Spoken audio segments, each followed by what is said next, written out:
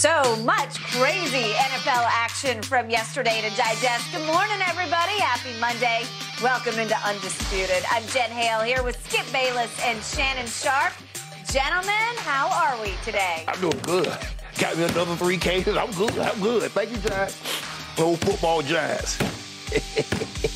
How you doing, Skip? Nobody cares about any of that. Yeah, you do.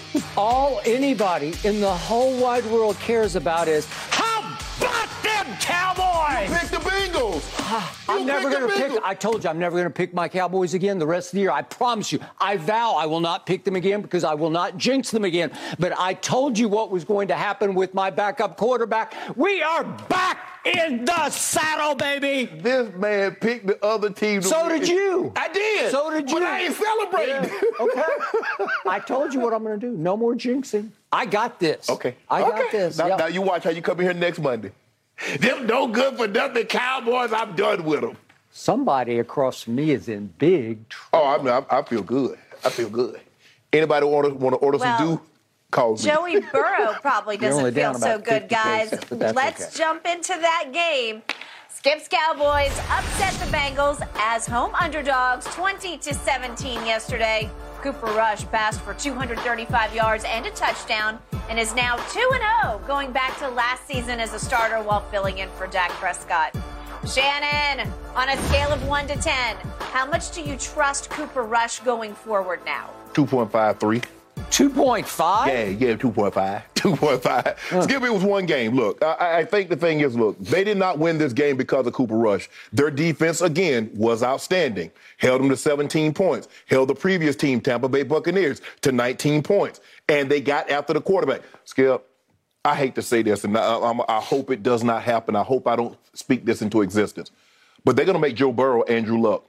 There's no way he can take those kind of... Skip, he's on sack to get sacked over 100 times in a season. I mean, you tell me the protection, Skip, you've ever seen where somebody leaves the best pass rusher on the opposing team unblocked. And that's what they kept continuously doing. Well, they didn't continuously, but they did.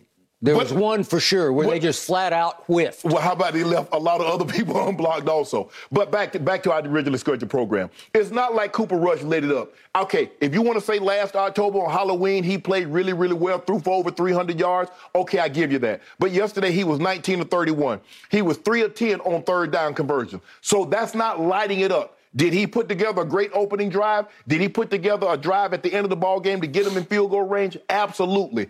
But it's one game. Outside of Jason Garrett, that was the only opposing coach. That's the only other team or coach from another team that wanted him. He had to try out for that. The Cowboys invited him back. He had to try out to be on that. There's a reason why he's been a lifelong backup. A lifelong backup. Every other team had opportunities to sign one Cooper Rush, and they balked at that opportunity. We saw Geno Smith on Monday night. Light it up. Hey, they rolled me off. I ain't right back. How he looked yesterday? Because that's what he is. Backups are backups. They can do good for a game or 2 or maybe 3 or 4. But if you're trying to move forward and say, you know what, we good.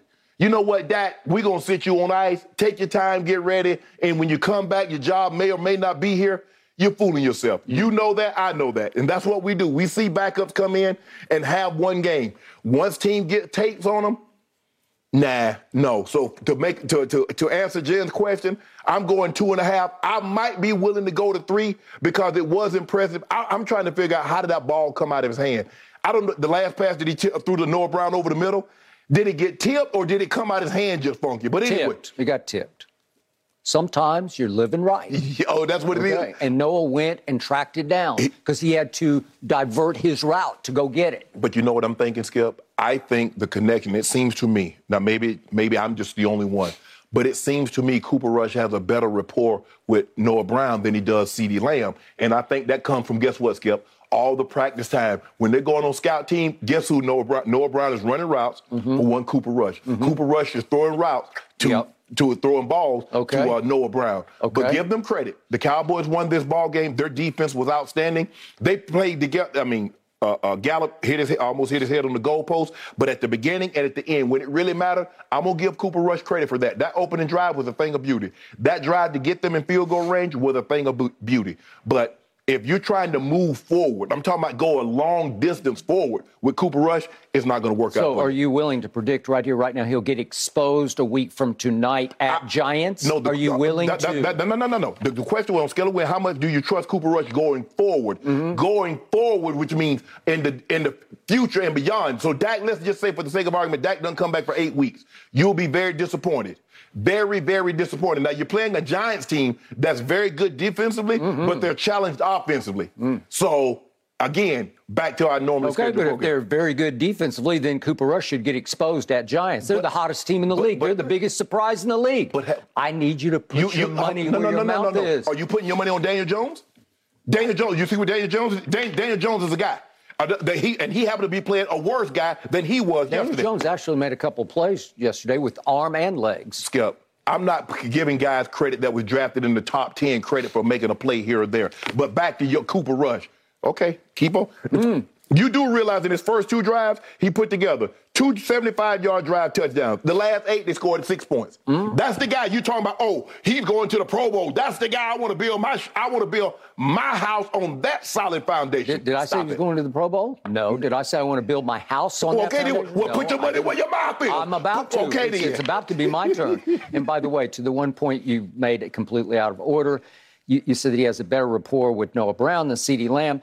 He threw CeeDee 11 balls yesterday, and CeeDee caught 7 for 75 yards. How many Noah Brown? How many threw Noah? For 5. Okay, thank you. He threw CeeDee 6 more balls. So it's clear where he knows where his bread is buttered, unlike my starting quarterback who doesn't seem to understand that. Think about that. He threw him 11. He caught 7. He threw one guy 5. He caught all 5, and all 5. One was for a touchdown. Yep. It seems to me, if I'm throwing you 15 balls, you only catch 6. I throw another guy 8 balls. He catch all 8. Who do you think I have a better rapport with? It's not that complicated. Okay. And by the way, I've told you before about Noah Brown. I can never get out of sticks in my craw. The night that he had against my Oklahoma Sooners on a big national TV game night in Norman at my stadium, he caught 4 touchdown passes from J.T. Barrett. They were 4 yards, 8 yards, 21, and 37 yards as they destroyed my Sooners 45-24. That was Baker Mayfield, who then got revenge by planting the flag at the Ohio State the next year. Now, back to our regularly scheduled program. Now it is my turn. Okay.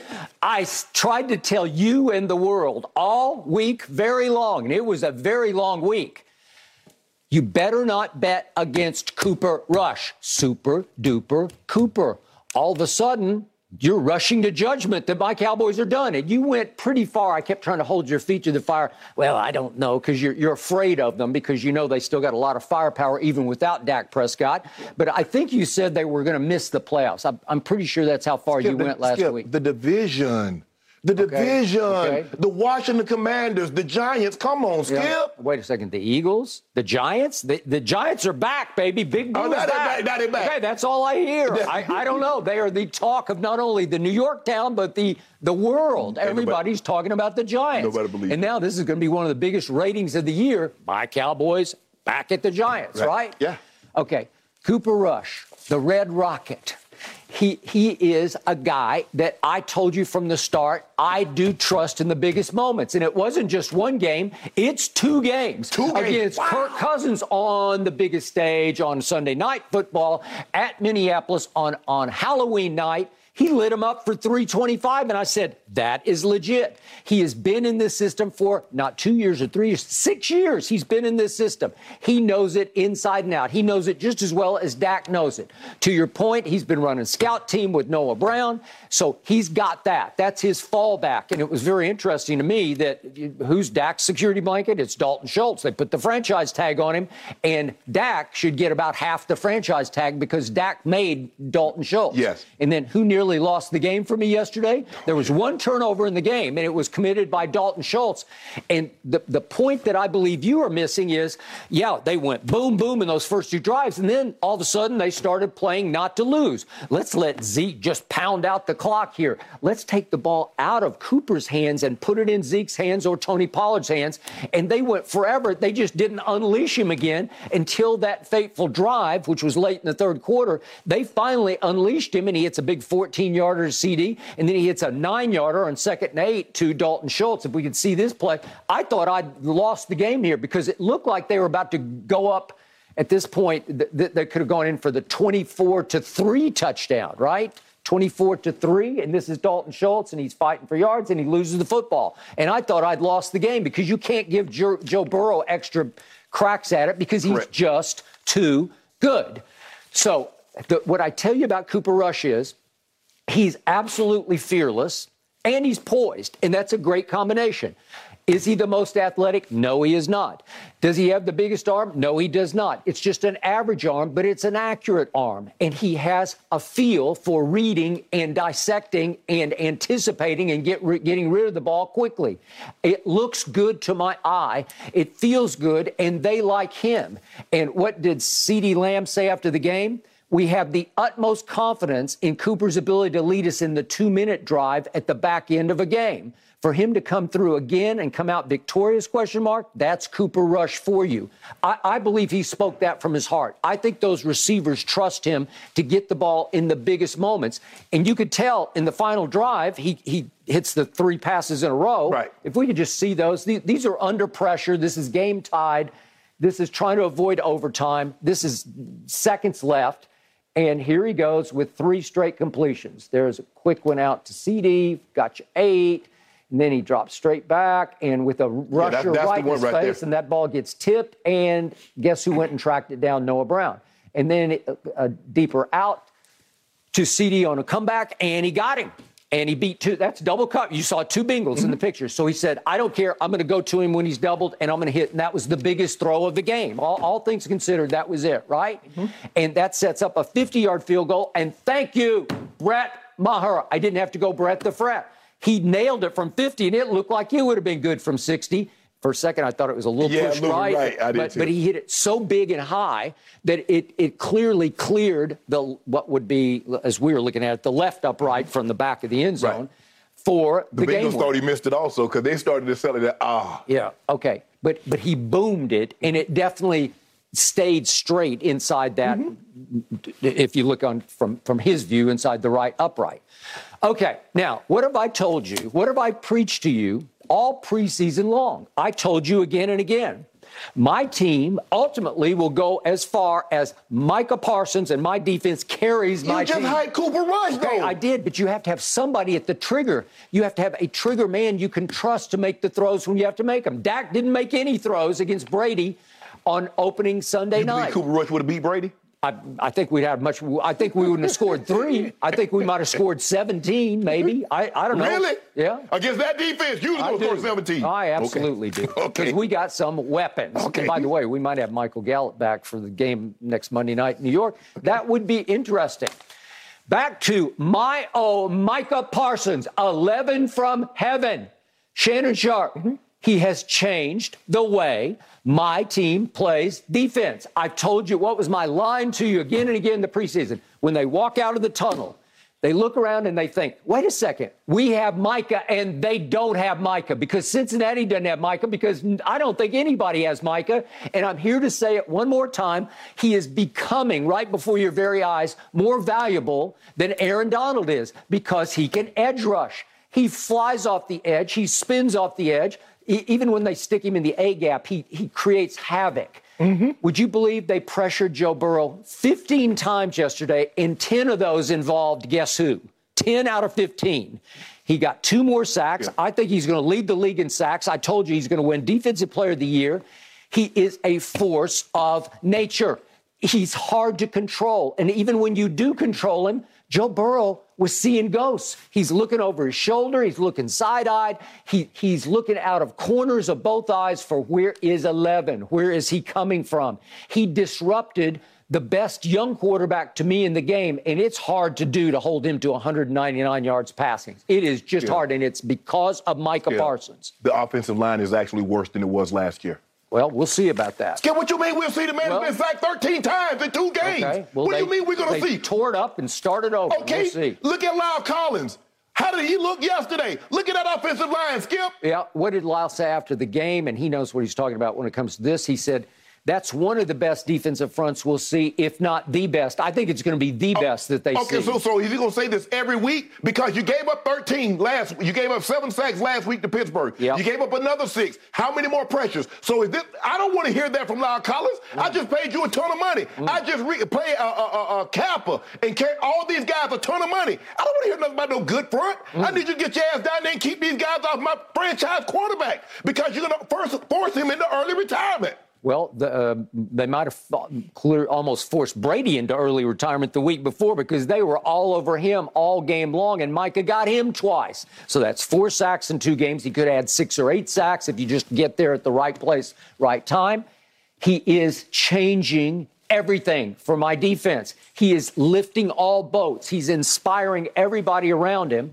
And he was raving after the game about the play of the game, which was the 3rd down play on the Bengals' final possession. If we could see this, it wasn't an interception by Trevon Diggs. It was actually a tackle. It was a tackle by number 7. Where did this come from? Where did this come from? He actually went and slammed him to the ground. I think it was Boyd who caught it. Yeah. And this is a routine play. I know it's routine, but he's not a tackler. And even Micah said after the game that he said that's the hardest we've seen Diggs tackle. He shot out like a cannon, huge momentum. We were all talking about it. Well, they were because he's not a tackler. But he got inspired. He got lifted. He's got to make a play. The man had his back turned. I mean, if you miss that play right there, I mean, you're not worth a whole lot. The guy had basically running a flat route. He has his back turned to you, coming with a head of steam. He can't stop. He can't do anything for you. He can't do anything to make you miss him. He got him off the field. He got him on the ground. That's what you want to do. That is a routine play that sometimes we see guys do not make the routine play and it gets a first down. Give him credit. But let's not make it seem like it's the greatest tackle in the history of the game. Okay, for him it was a great tackle. For my team it was a great tackle. It was inspirational because it was a game they just had to win at home to get back afloat. And my favorite stat of the day was, would you believe my team averaged 5.7 yards per play? Would you believe Joe Burrow and his offense averaged 3.8?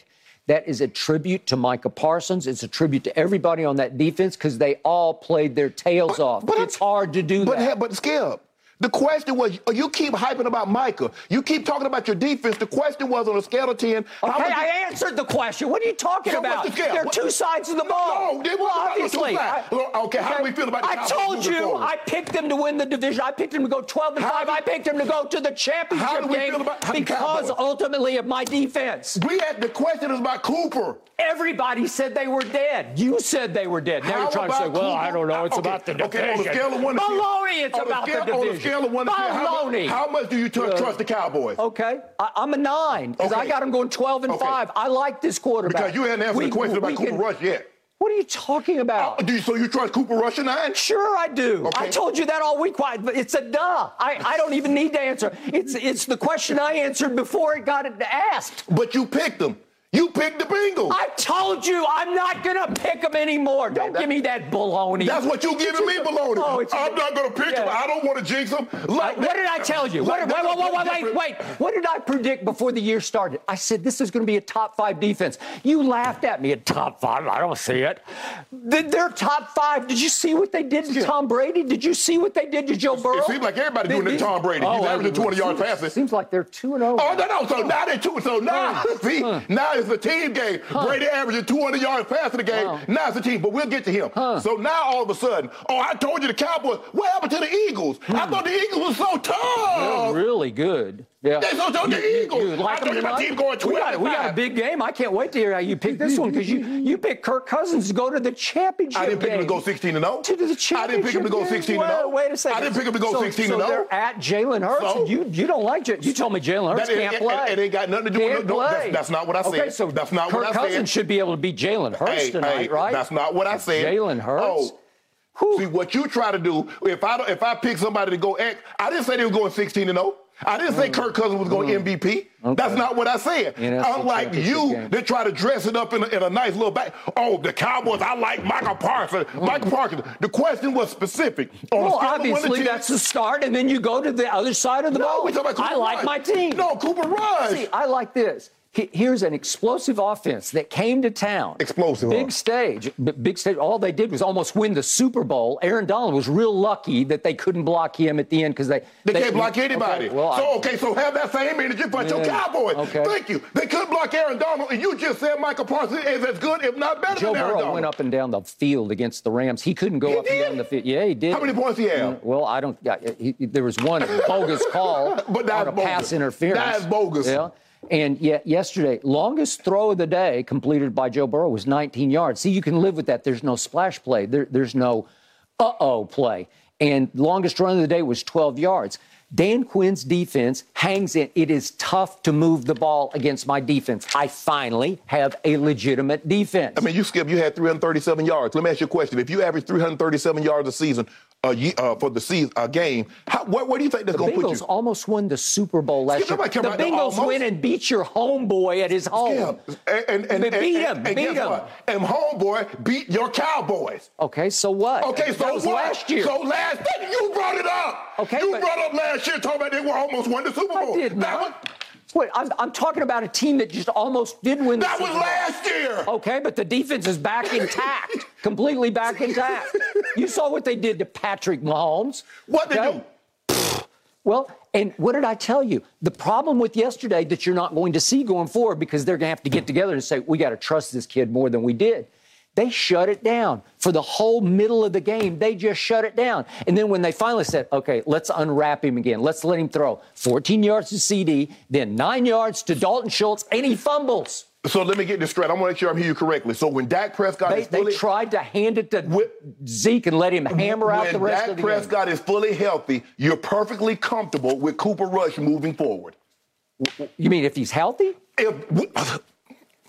When Dak Prescott is fully healthy, okay, that means he's going to have to be able to grip and throw the football. Jerry Jones said he could easily be ready by week 3. So they didn't put him on IR, so he doesn't have to miss those 4 games. When Dak Prescott is ready to return, you're perfectly okay with Cooper Rush being the quarterback moving forward. No, I'm not. I didn't say that. Why not? You just told me all last week this man is just... Everybody said they were dead. I don't care. You said they were dead. What does Skip Bayless say? I don't care about everybody else. I've already said we can beat the Giants. We're highly capable. We're highly capable of beating the Commanders. So in other words, deep down inside, you don't got no trust in Cooper Rush. We're capable of going to the Rams and winning a game with Cooper Rush. We can beat anybody with Cooper Rush. Let me tell you what Skip Bayless said about Dak Prescott when Tony Romo was injured. He said, Dak Prescott, when Tony Romo is back, I would like to see Dak Prescott keep the job. That's what one Skip Bayless said. Now he's saying something totally opposite when last week the man just said Cooper Rush is as good as... I was the only one in the world who said he could win games for this team. I was the only man on earth.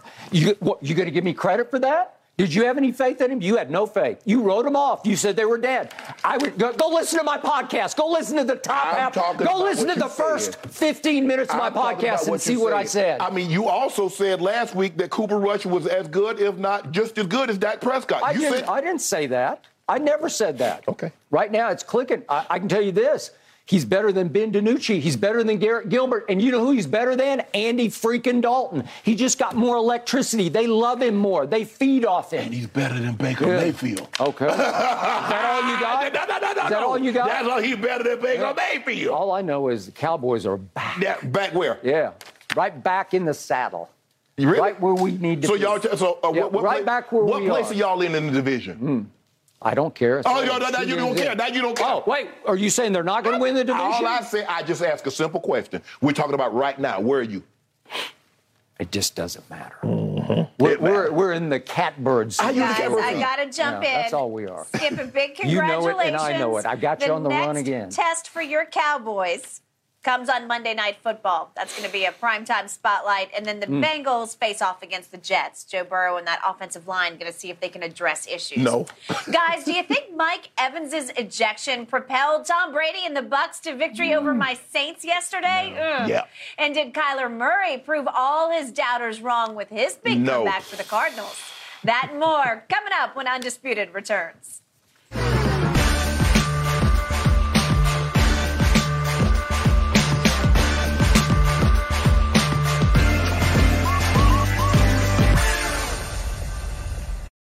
This episode is sponsored by BetterHelp because your mental well-being matters. A lot of us spend our lives wishing we had more time. The question is, time for what? If time was unlimited, how would you use it? The best way to squeeze that special thing into your schedule is to know what's important to you and make it a priority. Therapy can help you find what matters to you so you can do more of it. Unlock the power of therapy with BetterHelp and witness the transformative benefits it brings to your life, from gaining valuable insights into your thought patterns to building resilience in the face of challenges. Therapy empowers you to navigate life's twists with confidence. BetterHelp offers a convenient online platform. It's designed to be flexible, fitting seamlessly into your schedule. With a simple questionnaire, get matched with a licensed therapist and switch therapists at no extra cost. Learn to make time for what makes you happy with BetterHelp. Visit BetterHelp.com/UndisputedPod today to get 10% off your first month. That's BetterHelp, HELP.com/UndisputedPod. Your mental health journey begins here. And I won't back down. Mike Evans and Marcus Lattimore both ejected from the Buccaneers-Saints game yesterday after initiating a team-wide brawl. From that point on, the Buccaneers would go on to outscore New Orleans 17-7. Tampa wins 20-10 and cover as favorites. It was a crazy fight on the field. Shannon, on a scale of 1 to 10, how much did that fight ignite Tampa Bay? I'm going to say an 8. I was leaning towards a 9, but I'm going to go 8. I never thought that Tampa was going to lose the game because I know who Jameis Winston is. He came into the league, even though he won a Heisman and a national championship, he turned the ball over entirely too much. And you heard Devin White speak of it, of the ball game. He says, we've been had a great defense. He just threw 30 interceptions. We knew he was going to give it to us a couple of times. We knew that. And that's what they did. Tampa scores. Guess what? They take it away from him on 3 straight possessions. And that was basically the end of your ball game. But I thought the fight lit a fire up under their defense. And they went haywire. They got after Jameis. They sacked him. Jamel Dean started intercepting the ball. They were all over. It seemed like they felt that, you know what, you guys can't really run by us, and you don't have enough time to hold up. And they started dogging, green dogging. What that is the back. They see the back going, stay in and block skip. Now they'll bring Devin White. They'll bring the Levante David, where they would drop in coverage if the running back were to release. But since he didn't release, they brought pressure. And Devin White does a great job. He understands angles and how to get through all that trash and get to the quarterback. But I thought that brawl, it lit something under the Bucs that it didn't light up under the Saints. And I'm surprised, considering that what transpired, and it all started with you know who. You know who started this, don't you? You over there shaking your head. You know who started it. Because Lattimore, all he did was just like shrug him off, and Tom turned around and said something to him, and Lattimore like, what? Who you think you're talking to? And it escalated from there. Leonard Fournette, I got no problem whatsoever. Leonard Fournette standing up for his quarterback. Mike Evans, I think we're going to talk about this a little later, Skip. Mike Evans defending his quarterback. But yes, I absolutely think, Skip, Bucs, 5 takeaways, including the pick six. The pick six really broke their back. And then, you know what's good. And it turned out to be one of those days for the Saints, Skip. Olave got the deep ball. He finally get past Carlton Davis. And what happens? He stumbles and fumbles the ball. It was one of those days. But you cannot beat Tampa when you turn the ball over like Jameis did yesterday. Now, they're a very good defense. a defensive team, and they got pressure. Shaq Barrett is starting to look like the Shaq Barrett in what was that 2019 when he got those 19 and a half sacks. Devin White, Levante David, Todd Bowles did a great job of calling it up. But that fight, it lit a fire up under the Bucs that I hadn't. It's been a while since I see a defense play with that kind of ferocity. They were already getting after them, but it's like, okay, y'all think y'all tough. And plus the fact, Skip, they had dominated this series in the regular season. They went down there with a mission. And then once that kicked off, the fight kicked it off, it was lights out. It wasn't even a ball. It had started not to be a ball game, but after that, it really wasn't a ball game.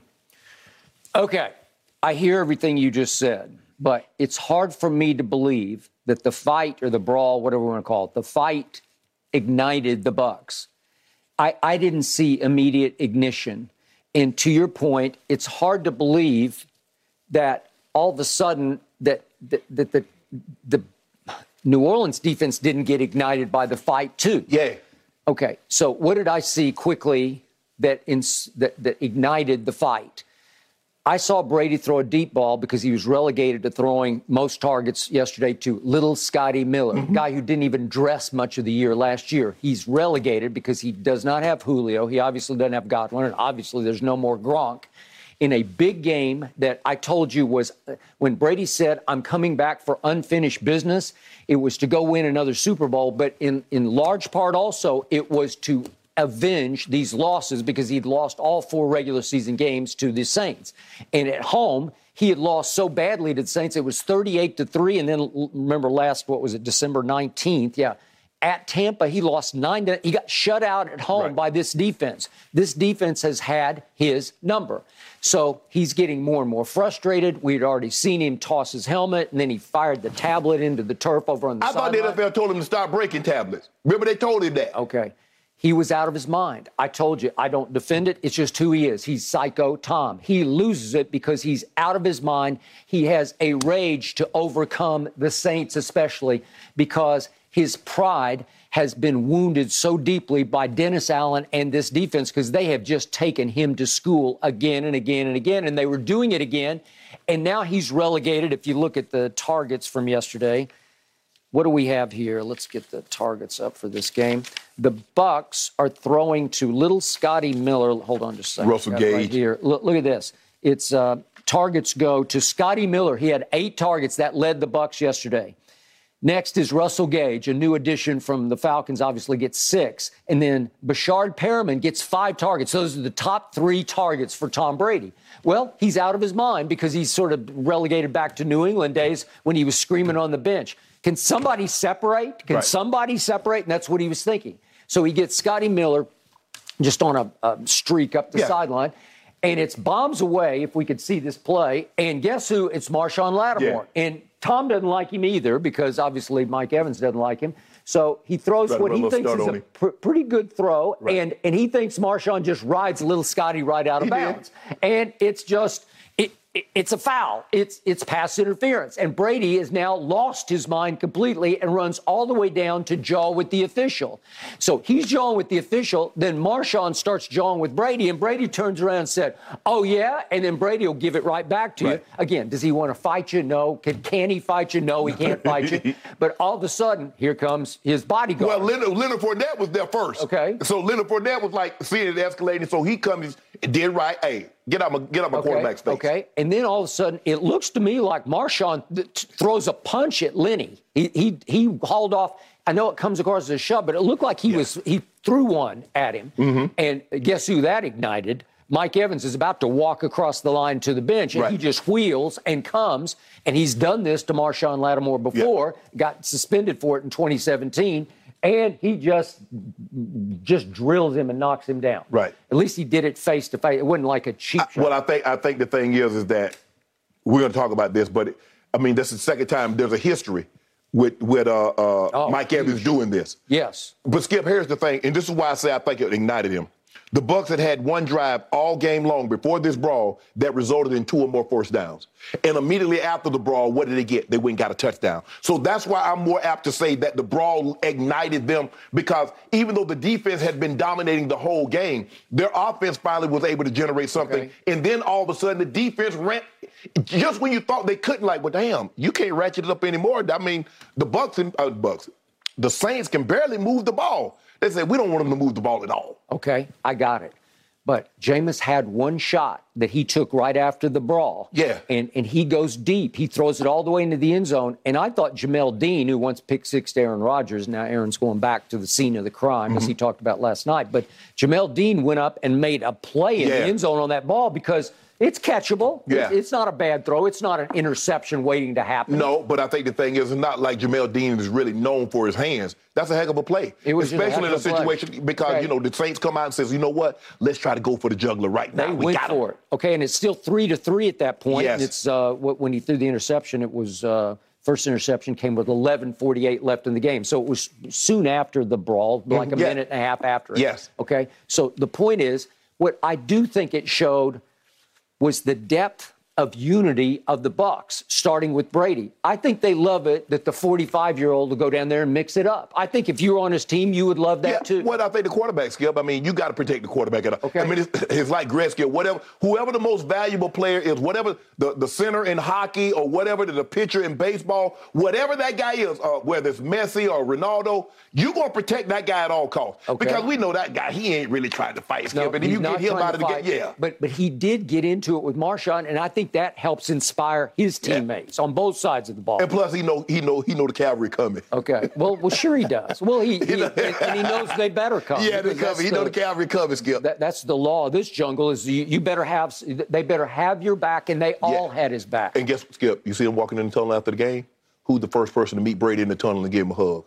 Mike Evans. Okay. You see, hey, they hugged. Yeah, you saw that? Yeah, okay. He like, hey, and you heard what he said. He's telling the referee. He's telling the referee, come on, that's Tom Brady. What do you expect me to do? Okay, he's just saying, what am I supposed to do? I got to have his back. Yes. Okay. So then the play of the game comes from Brady to me because it's 7:41 left in the game and it's 3rd and 5 at the New Orleans 28.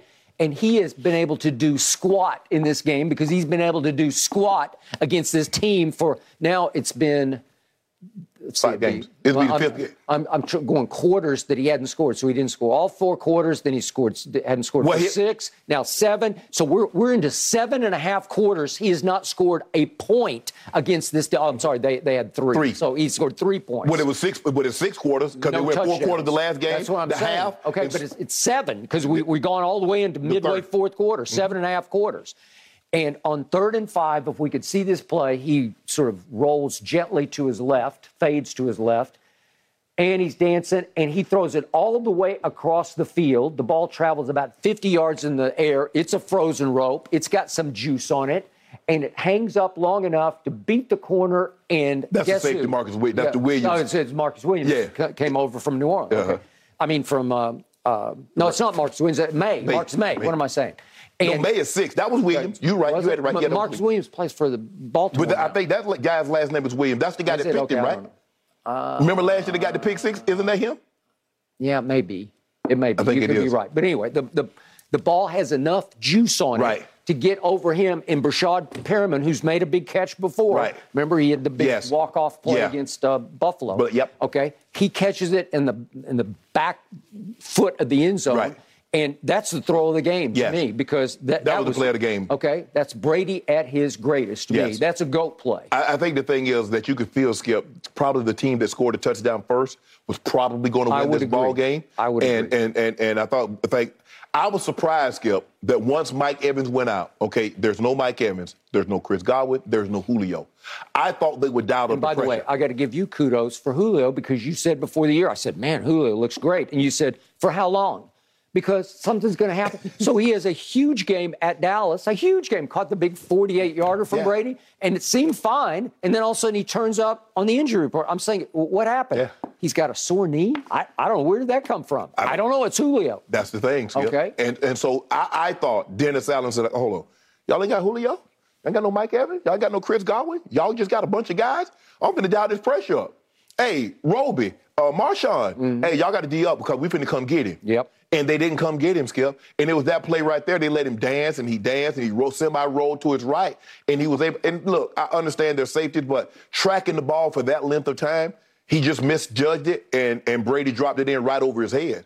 And that was the difference in the ball game. But that brawl, Skip, I mean, you look at what the Bucs offense had done up until that point, the defense was in control of the ball game. But I just felt that whoever scored the touchdown first was probably gonna be the water that bust the levee. But after that, okay, then it was Jameis. And to your point, this is the reason Tom Brady is a Buccaneer and Jameis isn't a Buccaneer. Is what happened the rest of the way, because all of a sudden he just completely unravels. He falls apart. The next interception is just a terrible overthrow that Jamel Dean caught up off the carpet, but he just airmails. Yeah. Right? But you can't throw that ball, Skip. And then the pick six, they got what they call it robber now. We used to call it one lurk. Yeah. And you see the guy, he's looking for a cross. He's looking for anything come down, and you see him start to creep. He's starting to creep. Mike Edwards. But he sees Jameis staring the guy down on the end cut. He looks, Skip, he's right. Oh, okay, and there's no crosser. Oh, he finna throw this end cut. And you see him creep, and as soon as Jameis does this, he takes off. The guy had no shot at catching that ball, Skip. Okay, so let's go back to the brawl point as a flashpoint. At that point, I didn't think the Bucs were going to win the game because it just didn't seem like they could move it an inch. Right. Because I thought they would try to pound playoff Lenny, and it wasn't enough because they couldn't get going, right? He had 24 for 65, less than 3 yards to carry. Yeah. It's not enough. It's not like what he did to Dallas. But Skip, I thought they still made a conscious effort to try to run the football, even though they were not getting any yardage. It didn't allow the Saints to pin their ears back because they saw what Leonard Fournette did to the Dallas Cowboys in that bruising style. So now all of a sudden we just can't tee off and run up the field. 30 rush attempts for 72 yards. That's nothing. But what it did is it held those horses in the stalls. Okay. So now all of a sudden we just can't jump off the ball and go get Brady. So bottom line to me is Brady came into this game, the 5th game in the regular season against the Saints, with 6 touchdowns to 8 interceptions. And he'd thrown an interception in all 4 of those games. Right. And then obviously multiple in one of those games. So he comes in having been sacked 3 times more by the Saints than any other opponent over the time he's been with the Buccaneers, right? So it's been pretty pathetic coming off 9-0 home shutout loss. Right. And to me, for him to throw 1 touchdown pass with 0 interceptions and get sacked only 1 time, that's the bottom line to the game. They kept him upright just long enough to finally break through and hit 1 pass to one's backup receiver to win the game. And Skip, you forget the time in Tampa where they ended up kicking the field goal just so they wouldn't get shut out again, like 38-3. It was 38-3. And he threw 3 picks, including a late one we just sort of threw it up for grabs to Gronk. Right. It was horrendous. Yeah. Okay, that's what that defense has been doing to him, and he finally broke through. I don't know, Skip, but your guy averaging 200 yards a game passing. Well, he's played a top 5 defense and the defense that had his number like kryptonite number. I know a guy that played Thursday night that you said played horrible. He had 230-something yards passing, 2 touchdowns, and you said he played horrible. Who was that? I ain't call no name. I ain't gonna call the true GOAT. Everybody know who the GOAT is right now. The true GOAT? True GOAT now. Oh, you mean the baby GOAT? I don't know. Who had the worst numbers of his career last year? Don't do that, Skip. Lost to Joe Burrow at home? Hey. Yikes. But you said... All I know is the true GOAT is 2-0. Oh, the big GOAT. And he's GOAT. got a phony GOAT, Aaron Rodgers, coming to visit again next Sunday. Ah, man. Okay. Green Bay coming to town. That's Sunday night game. That's Sunday night game, right? Or Monday night? I think it's. I thought the Broncos play Sunday night. They do. I think it's just a late afternoon. Okay, late afternoon game. Okay, so Guys, that's us. That is a 4:25 kick that's for a that game. one Eastern. And then the Saints will face their 3rd NFC South opponent, taking on Baker Mayfield and those Panthers. Oh, that's an easy dub right there. When we come back, gentlemen, we got to break down Kyler Murray. So many questions surrounding him. He was able to rally after being down 20-0 at halftime to the Raiders before they stormed back to force OT and win the game. Kyler passed for nearly 200 yards, had a passing and a rushing touchdown in the second half. The Cardinals QB also converted multiple 2-point conversions that helped force that OT period. He has so many flashes. Shannon, are you now a little more sold on Kyler? No. Skip, they were down 20-0 with 8 minutes, 25 seconds to go in the third quarter. He'd only passed for 53 yards in the first half. That is correct. With 0 points. Yep. And here's the thing that's concerning. Skip, we hadn't got to the halfway point. Because what have we seen in Kyler Murray's career once he gets to the halfway point? Numbers do this. His body starts to do that. He gets dinged. He gets nicked. So I'm not finna say, oh, is Kyler back or the Cardinals back? No, because I have talked to me week 12, and if Kyler Murray is still healthy, doing some of the things, but I just watched him last week, and Skip, this was backyard football. Now I just watched him got drugged last week by Kansas City, 37-7. Yep.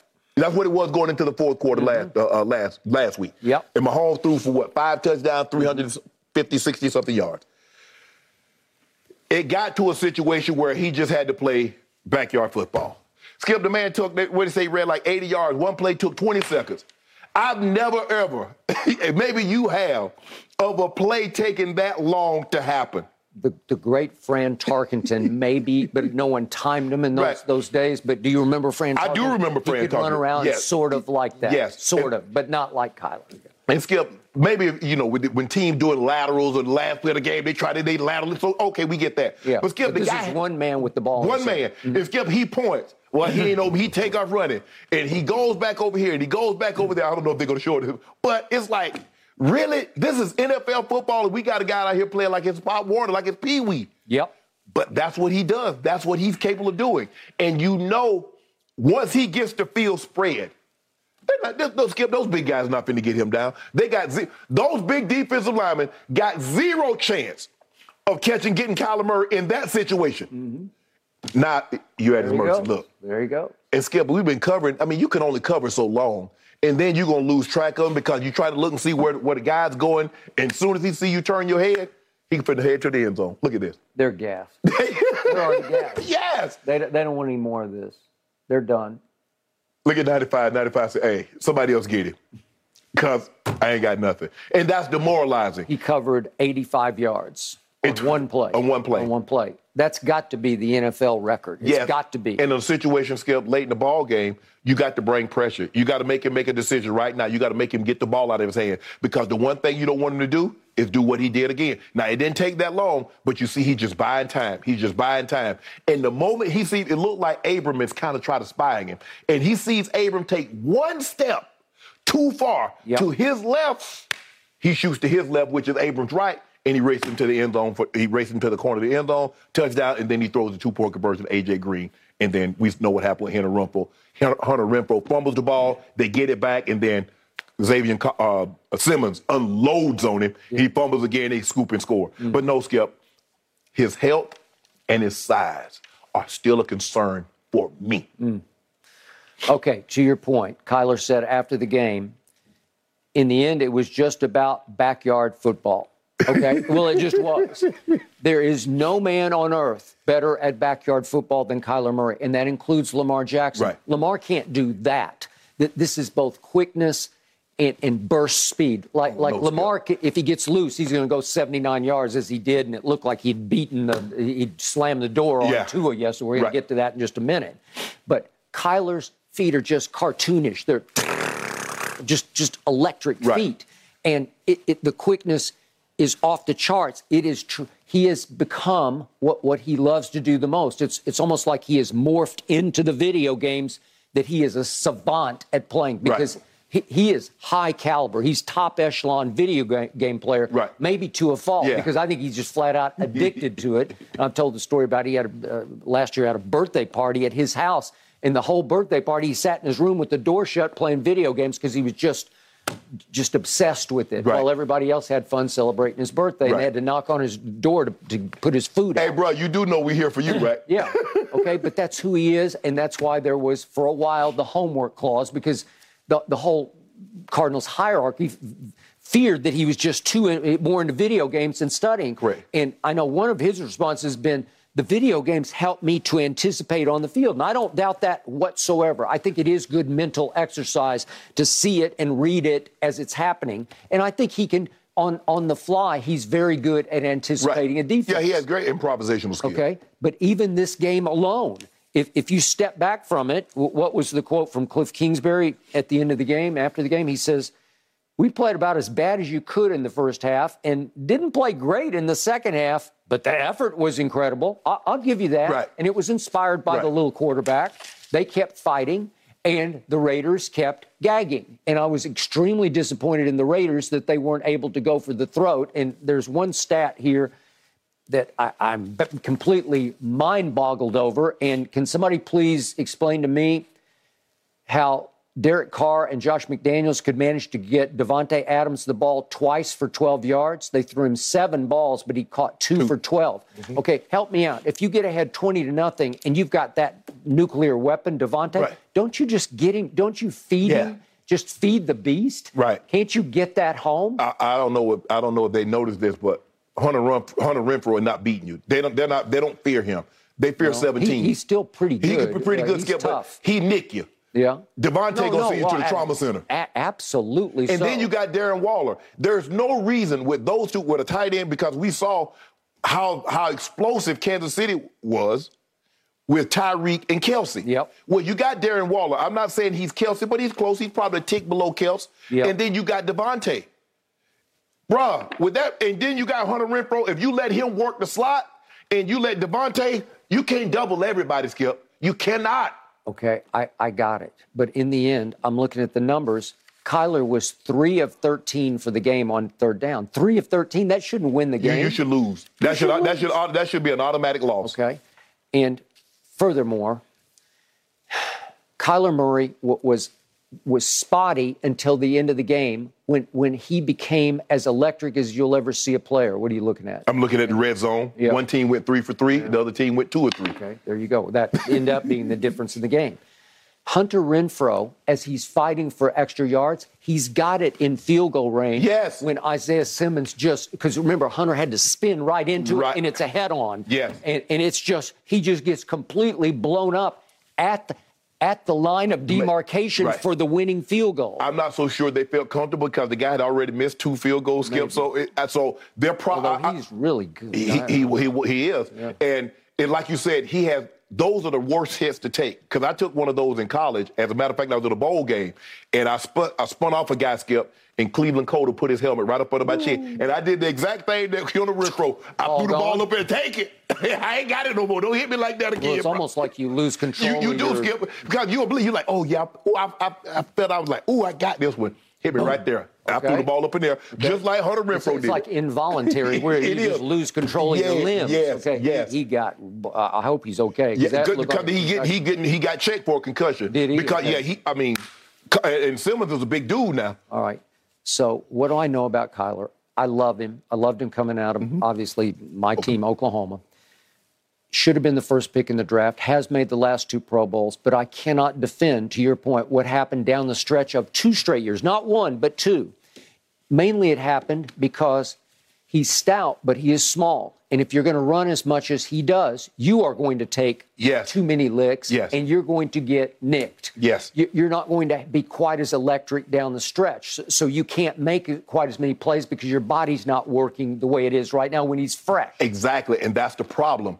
If he loses anything from those legs out of that body, Skip, now you've greatly reduced how effective he can be. Because without those legs, what makes him dynamic, people don't, he can throw the ball, but it's those legs that move at 100 miles an hour that puts the fear of God in everybody that he faces. Yeah, obviously, for the moment, he doesn't have D-Hop, and maybe this time the return of DeAndre Hopkins will help them have a surge down the back stretch. Well, they could have easily been 0-2. The thing is, Skip, when you get D-Hop back in week 7, hopefully you haven't given up so much ground that you still have something to fight for, and you try to get a wild card. You try to get a wild card spot. But give them credit.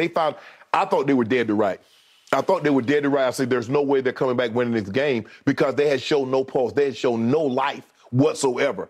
And considering how bad they looked at home just last week, I'm like, man, Clint Kingsbury, boy, they about to give you the pink slip. They about to show you the door. And by the way, somebody was writing out the pink slip at the end of the game on the 2-point conversion.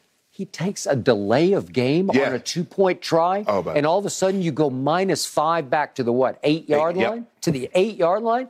And Kyler saves his bacon by hitting A.J. in the back of the end zone. And it looked like for a second A.J. had kind of bobbled it off the turf, but I think he kept a hand under it and they gave it to him. Yes. Okay? But Kyler saved Cliff Kingsbury because I promise you, how do you take a delay on the play to force overtime? Right. What? Because you should have, Skip, everybody has probably like 2 or 3 2-point plays. Yeah. Obviously, you but their 2-point play is Kyler. Just run around till they get tired and then race them to the corner of the end zone. So you probably should have had that 2-point play because once they got that touchdown, okay, you know you're going for 2 because you need 2 in order to tie the game. So there's no reason for you to take a delay of game because the team, they're out there. Skip, it's not like you got to run, I thought we were going to go for 1, and you got to run the field goal unit, the PAT unit back off the field. Everybody that's going to be in the game is already out there. Yep. So all I know for sure about Kyler Murray is he will battle you to the bitter end. Yeah. He will battle you. Yes. But unfortunately, if he's battered, he can't battle. Yeah. Because everything, their offense is, Skip, I can't, I'm not all the way in on him just yet, Skip. I'm sorry. Unfortunately, on that, I would have to agree. Okay. We finally agree. Yeah, finally. That's not going to last long. I'm marking it down. 1 hour into the show, we finally agree on something. I'll take it. Probably so. So many good come from behind wins, guys, this past Sunday. Awesome stuff. Up next for the Cardinals, they take on the Rams in that defense. We'll see how Kyler fares against them. Woo! All right, still to come this morning, Skip, let's dive back into your Cowboys. Are they still playoff bound despite missing Dak for a few more weeks? Whatever. Skip and Shannon debate when we come back.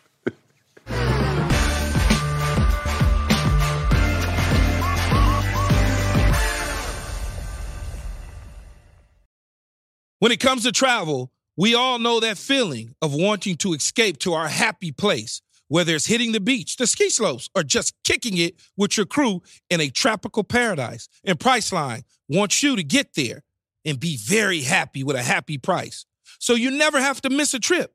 Let me tell you, Priceline has got your back to make it all happen. My happy place is Cabo San Lucas, Mexico. Picture this: crystal clear waters, golden sands, and sun shining down on you like it's your personal spotlight. That's right.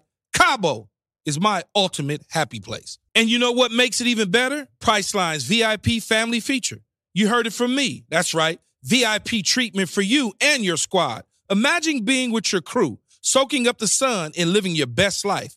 And while scoring deals up to 5 times faster, it's like scoring a game-winning touchdown on vacation. Now, who am I taking with me to Cabo? To that epic trip, that adventure? My boys, my ride or dies, my crew, ones who've been there through thick and thin from the beginning to the end.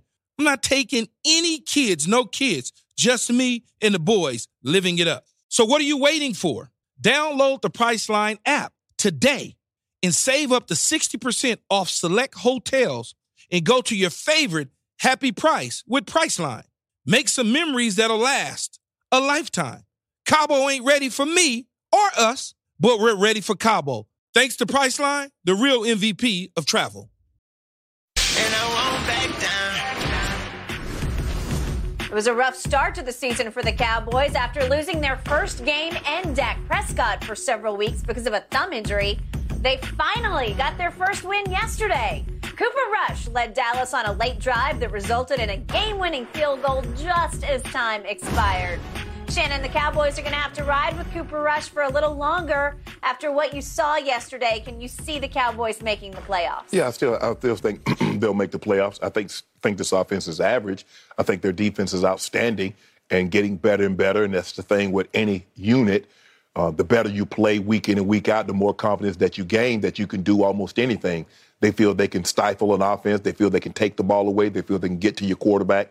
Offensively, I think that you guys are very average. I don't see anything spectacular. You don't do anything particularly well. What do you do really well? Do you run the ball well? No. Do you throw the ball well? No. So for me, offensively, I think you guys are very average, playing a very weak division. Excuse me. I think you and the Eagles are the two best teams in that division. I think it's going to come down to you guys. But I took the Cowboys to win the division because I thought Dak was a little better than Jalen Hurts. Now, Jalen Hurts, you look at the first game he played, they had great number. I mean, the team put up a bunch of points, but he was 53% throwing the ball. They ran the ball to the tune, I think, almost over 200 yards. And that's what they want to do. They want to run the football, and then they're going to play action off of that and throw to A.J. Brown. They got Devontae Smith. They got some good receivers. I like Dallas Goedert. I like the weapons that they have in Philly. But if it's me holding my feet to the fire right now, the Eagles have yet to play. They play tonight to finish off the week 2. I'm going to say I still believe the Cowboys, if Dak can come back fairly soon. Now, I'm not saying, Skip, he missed 6 weeks, 7 weeks, because I think that's giving up too much ground to the Eagles. But I believe if he can come back and say the next 2 to 3 weeks, I still think there's enough time, especially if he can get back by the Eagles game. Now, I don't think you guys beat the Eagles in Philly, but I think if he comes back and by that time, I think you guys will make the playoffs. I still believe you guys make the playoffs because that division is easy. You got an extra team in the playoffs. So I'm going to say, yes, you make the playoffs. I'm going to remind you that 1 week ago, you were singing a very different tune. 1 week ago, we were thinking Dak Prescott was going to miss 6 to 8 weeks. Okay, but you thought that Cooper Rush was flash in pan, aberration on that Sunday night at Minnesota. But here's the thing, Skip. If you tell me Dak's going to win 6 to 8 weeks and Cooper Rush has to go there, now you tell him, now they're saying Jerry and Steven said he could be back week 3, week 4. Well, that's 2 games from now. Okay, but I think you're a little more impressed with Cooper Rush than you were a week ago. No, I'm not. Well, you have to be, because you went from done to undone. That's what we just did. I never said they were not going to make the playoffs. I think you did. No, I did not. Everybody was under the assumption before they didn't put him on IR that he was going to miss 6 to 8 weeks. Now it seems like he's going to be in that time frame 3 to 4 weeks, which is very doable considering they got the Giants, they got the Commanders. Those are 2 games they still could win without Dak. Now you start getting to the Eagles, you start getting to the Rams. I believe you need Dak. So if you miss 6 to 8 weeks, you need and play in Green Bay. Look. Let me look at the schedule. Okay. Detroit is going to be tougher than people thought. Okay. Can Dallas beat Detroit at home with Cooper Rush at quarterback? Yes, they can. I don't know, Skip. They better. Detroit's better than I thought. Okay. They are. I'm gonna give them credit. I'm gonna give Dan Campbell credit. They're better than I thought.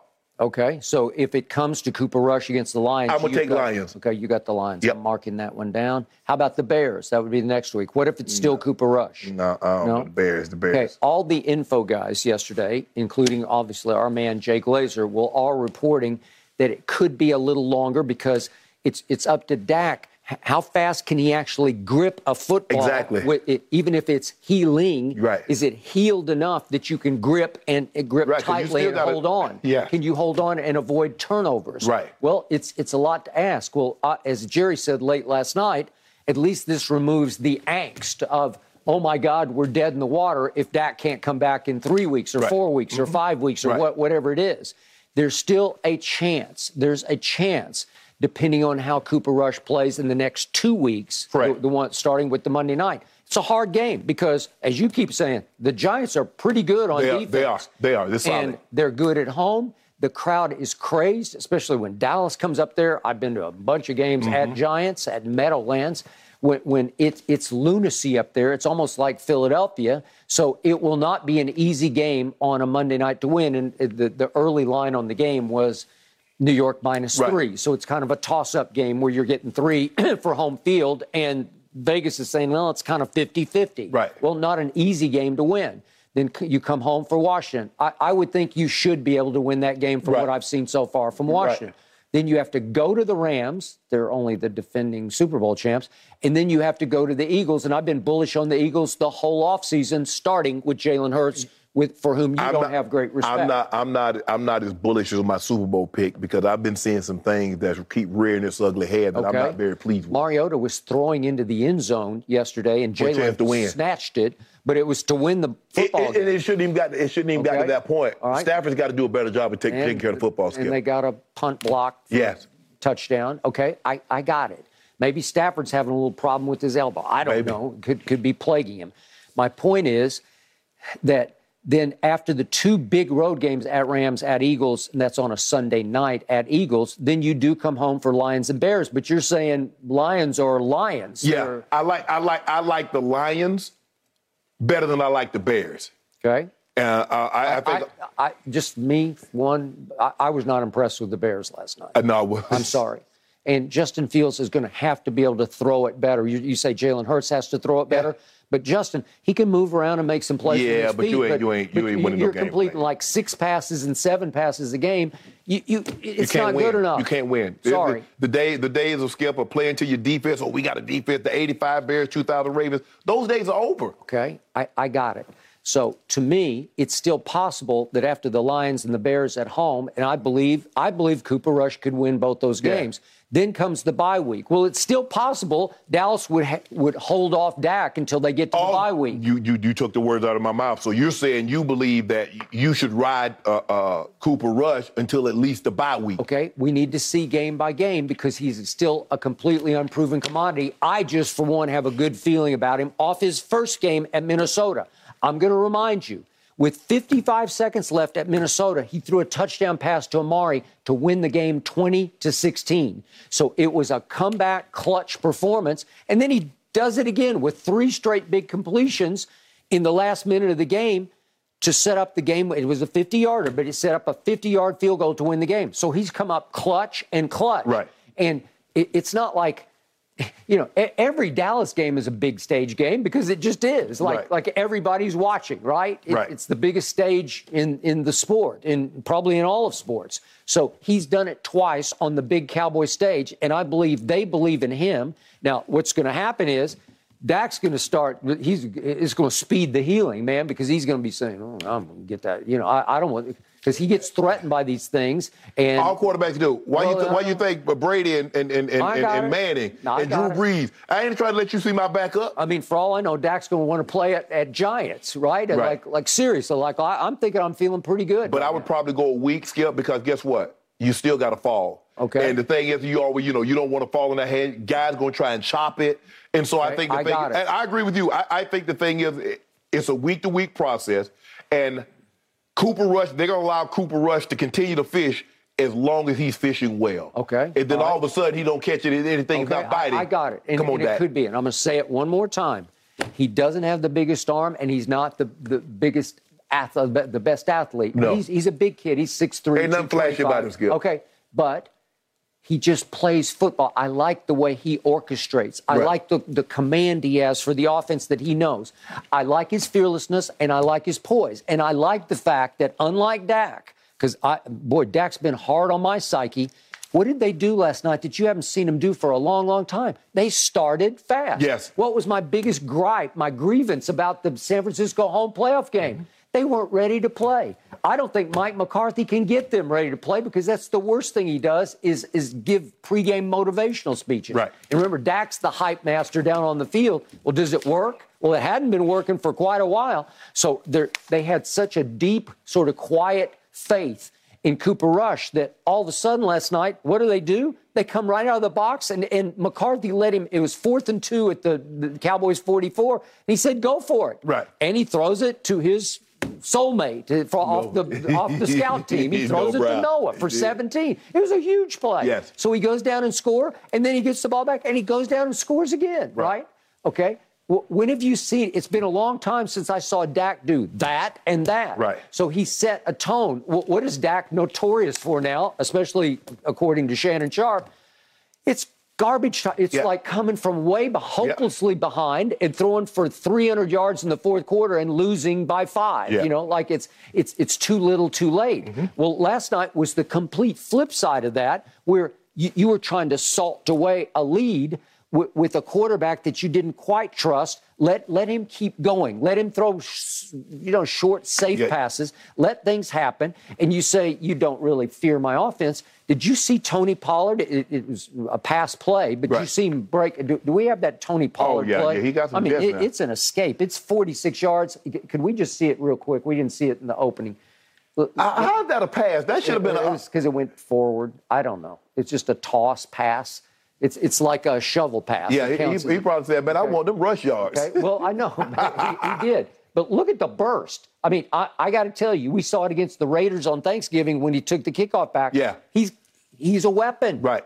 I keep saying, Kevontae Turpin, they still haven't gotten him unleashed, but he's a weapon. But he gave you a great field position on the punt. He did. He almost got loose. It wasn't great, but it was good, okay? And all of a sudden, I'm seeing a backup quarterback who has a very quiet but solid rapport with Noah Brown. Dak doesn't have any. And with CD. I thought CD was pretty good last night because they featured him. And what did they do early? What have I been pounding the desk over here for? Just toss him one. Just stand up and throw it to him. Smoke. Yep. Yeah, just throw him just like you call a smoke rat. It's just throw it to him and let him feel it in his hands and run 4 yards with it and run into people and get in the flow of the football. But Skip, your guy started running yesterday. You started off running. I was like, look at Zeke. Zeke got 4 and 5 here. And he did early, and he set a tone, and then he seemed to start running out of gas in the second half because they tried to get him to bang away the rest of the game, and it didn't work. If I'm the Cowboys, Skip, I think, you guys need to get you one tight end that can block. Okay. No, Skip, your tight ends don't even try to block. Well, I thought you liked my rookie tight end from Wisconsin. I like him catching the ball. I don't like the block. I thought he threw a couple last night. But Dalton Schultz got Zach Martin blew up in the backfield. Okay, he did, but he always does. You've been all over him since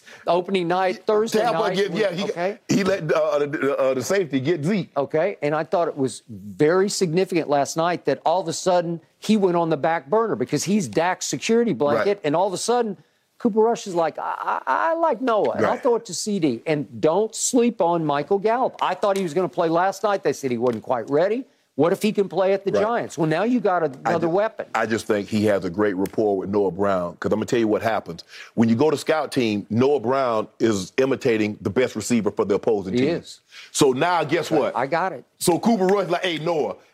So he might be Cooper Rush. He might be Devontae Adams. He might, whoever the best receivers on the opposing team, that's the jersey that Noah Brown is getting. Okay. So Cooper Rush has that kind of rapport with him. And you saw last night, Skip, he was looking for him. I'm like, damn, you looking for Noah Brown? On the first touchdown pass, he rolled out and he was looking for 85. And he hit him for a big touchdown and he showed a touch of mobility. Yeah. It didn't look that athletic. But, okay. But when you was running the ball the way they was running it, so now you got the whole backside edge that's vacated because everybody's trying to get across, make sure they can stop Zeke or Tony Pollard. And remember, I got 2 kids on the left side of that line, and they're balling.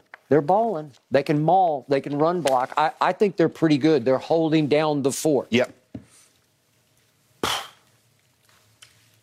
Skip, your Cowboys go on the road for the first time next week, and they will be facing the Giants on Monday Night Football. Speaking of the Giants. No, Giants by 3. Really? Speaking of the Giants, guys, they beat the Panthers by 3. How did Baker Mayfield look in that game? Oh, gee, Let's dive in and break all that down when we return.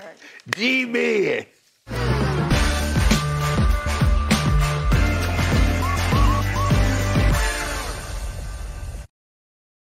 All right, back to the NFC South. Baker Mayfield going to have to wait another week at least to get his first win as a Panther.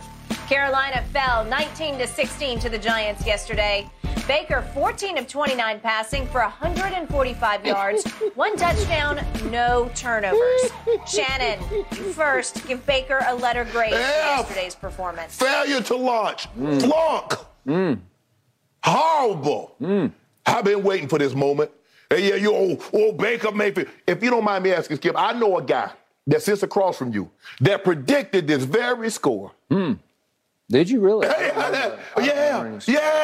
I called it in Vegas. I started out to come in to work. I ain't did so good, but I said, you know what, I'm going to come in with Skip because I just want to come in for this topic right here. I started to just come in at, what time? Like 5 minutes late. I said, come in and do this topic and bounce out. I said, no, I'm going to do So you predicted that Graham Gano would kick a 56-yard field goal to beat Baker Mayfield, just the way the kid from LSU kicked a 58-yard field goal to beat him last week. I predicted that the Giants would win this game 19-16. How they got there was unimportant. But I did predict that they was going to lose this game. And Baker Mayfield. Now, here's a guy that was 14 of 29. Is that good? Completing in the NFL, he completed less than half of his passes. Let me see what. Skip, he stuck it up. Skip talking about last week, the fourth quarter. What did he do in the fourth quarter? In the fourth quarter yesterday, he had 2 drives, 2 for 5, 14 yards. Got the ball back with 3:34 left in the ball game. What did he do, Skip? PI said first down, incomplete, short hop, to Robbie Anderson, small gain to McCaffrey, sack, punt. This is who he is. But Skip Bayless want to tell y'all, but he won a playoff game. Let me give you a couple of guys that's won playoff games. Case Keenum won a playoff game. Brock Osweiler, who's calling football now, won a playoff game. Blake Bortles won 2 playoff games. And you hyping that up. Is Blake Bortles any good? Was Brock Osweiler any good? Yeah, but Cleveland hadn't won a playoff game since 1994. No. This is about the player. You make it seem the player. Blake Bortles won 2 playoff games. Should have won another one at Brady, but he got goated. The Panthers, before Baker Mayfield got there was 32nd. They're 28th in total yards. They're 30th in passing yards. With Baker Mayfield, there's only 2 teams worse than that. They got Baker Mayfield. They're 29th on third downs. Now, this is the number 1 overall pick, and he's a Jag. And I'm not talking about the military time. I'm talking about Jag. Just another guy. Now, what Skip Bayless has tried to make it do, what he's tried to do, he's always pitting him against Sam Darnold.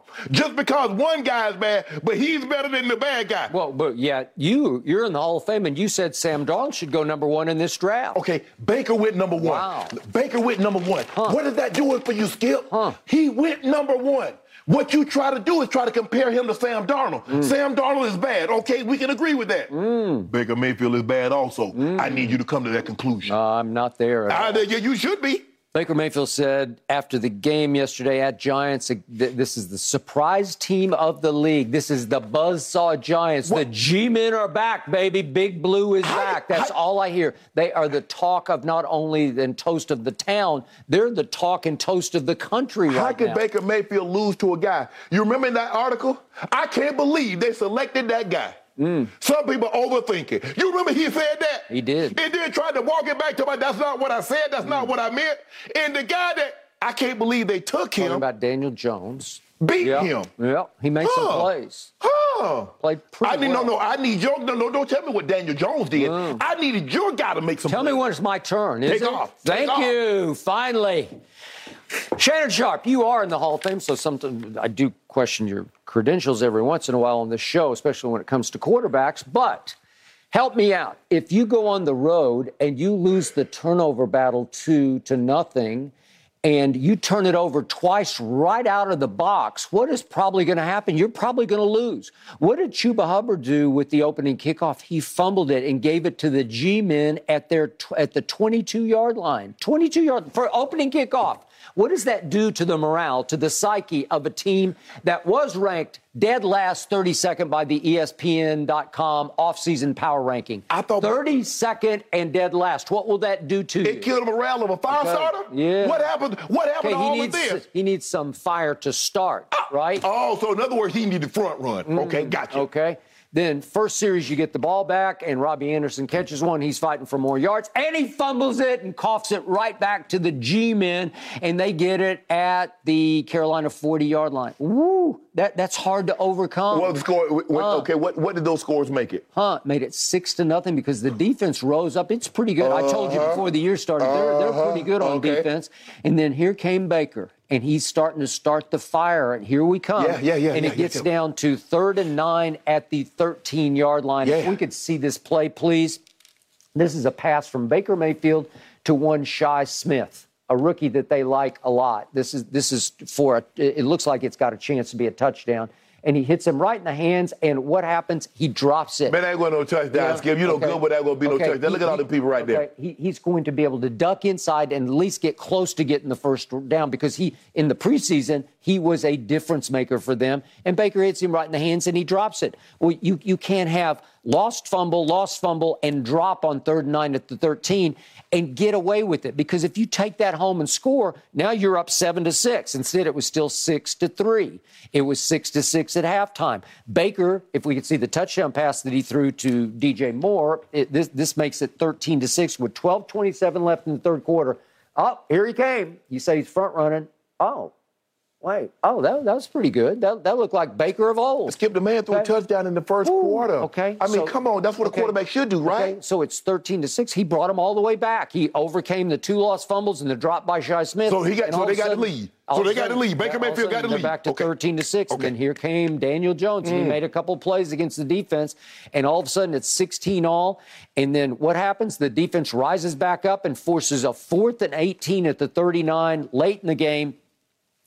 And Graham Gano has to make a 56-yard field goal. And I'm thinking, are they going to get doomed again by a long-distance field goal? And they did. So they lost by 3 on the road to the hottest team in the league, the surprise of the league. It's 2 weeks, not the hottest team in the league. Well, that's what you've been telling me. No, I didn't tell you that. You said they got a defense, right? They got a defense. Okay, they got a real live defense. But you told me as a team. And they lost to a 58-yard field goal the week before, and 2 plays that were outrageously uncalled plays, that were called wrong plays, especially the Jacoby Brissett fake spike and then spike. It's just intentional grounding, and they're going to that game's going to overtime. I'm sorry, they're playing for overtime. But they don't get the call because they know it's Baker. He ain't going to do nothing with it. After the game, Baker said, "We are very close," and they are. They barely lost on a 58-yard field goal and a 56-yard field goal, and you're giving him an F for this out. LA is close to San Francisco when you talk about in reference to Sydney. LA close to San Francisco, right? But is it as close to us as Sydney? Of course not. I don't know what you mean. Yeah, I mean, you keep talking about he's close. You keep talking about, and I'm saying close. L.A. is close to San Francisco. Yeah. Okay, did they get blown out at the Giants? No, they didn't get. You gave him an F. No. Hold on. He lost to a 56-yard field goal, and you gave him an F? QBR. You love QBR. Baker Mayfield had the 4th worst QBR this week. He was only ahead of Jameis Winston, 3 interceptions. Justin Fields, you just say you don't know about Justin Fields, can't complete 6. And Matt Ryan, who got shut out in Jacksonville. Now, I listed the 3 guys that he's in front of with a 16 QBR. Yeah, this is the same Baker Mayfield who, in a playoff game at Pittsburgh against your arch rival, had a QBR of 91. That's in the past. You told me we don't talk about past. Oh, we do talk about the past. Okay. Case Keenum. What was Case Keenum? Case Keenum, what did he do against the Saints? Remember he won that playoff game against the Saints? Okay. It was the Minnesota Miracle. Yeah, okay. Brock Osweiler. He won one in Houston. Can I interest you in that? Blake Bortles won 2. What did he do to Pittsburgh? 91 QBR. Go look at... Wow. 91. People at home, do me a favor. Go look up Blake Bortles' QBR against the Pittsburgh Steelers. Go look at his. Go look at his, since we're doing QBR, and QBR is a measure of how great a quarterback is. Go look at Blake Bortles' QBR against the Pittsburgh Steelers. Since you talking about it, you made it seem like he did that against the Steel Curtain, like Joe Green and Lambert and Ham and all those guys were playing. Stop it.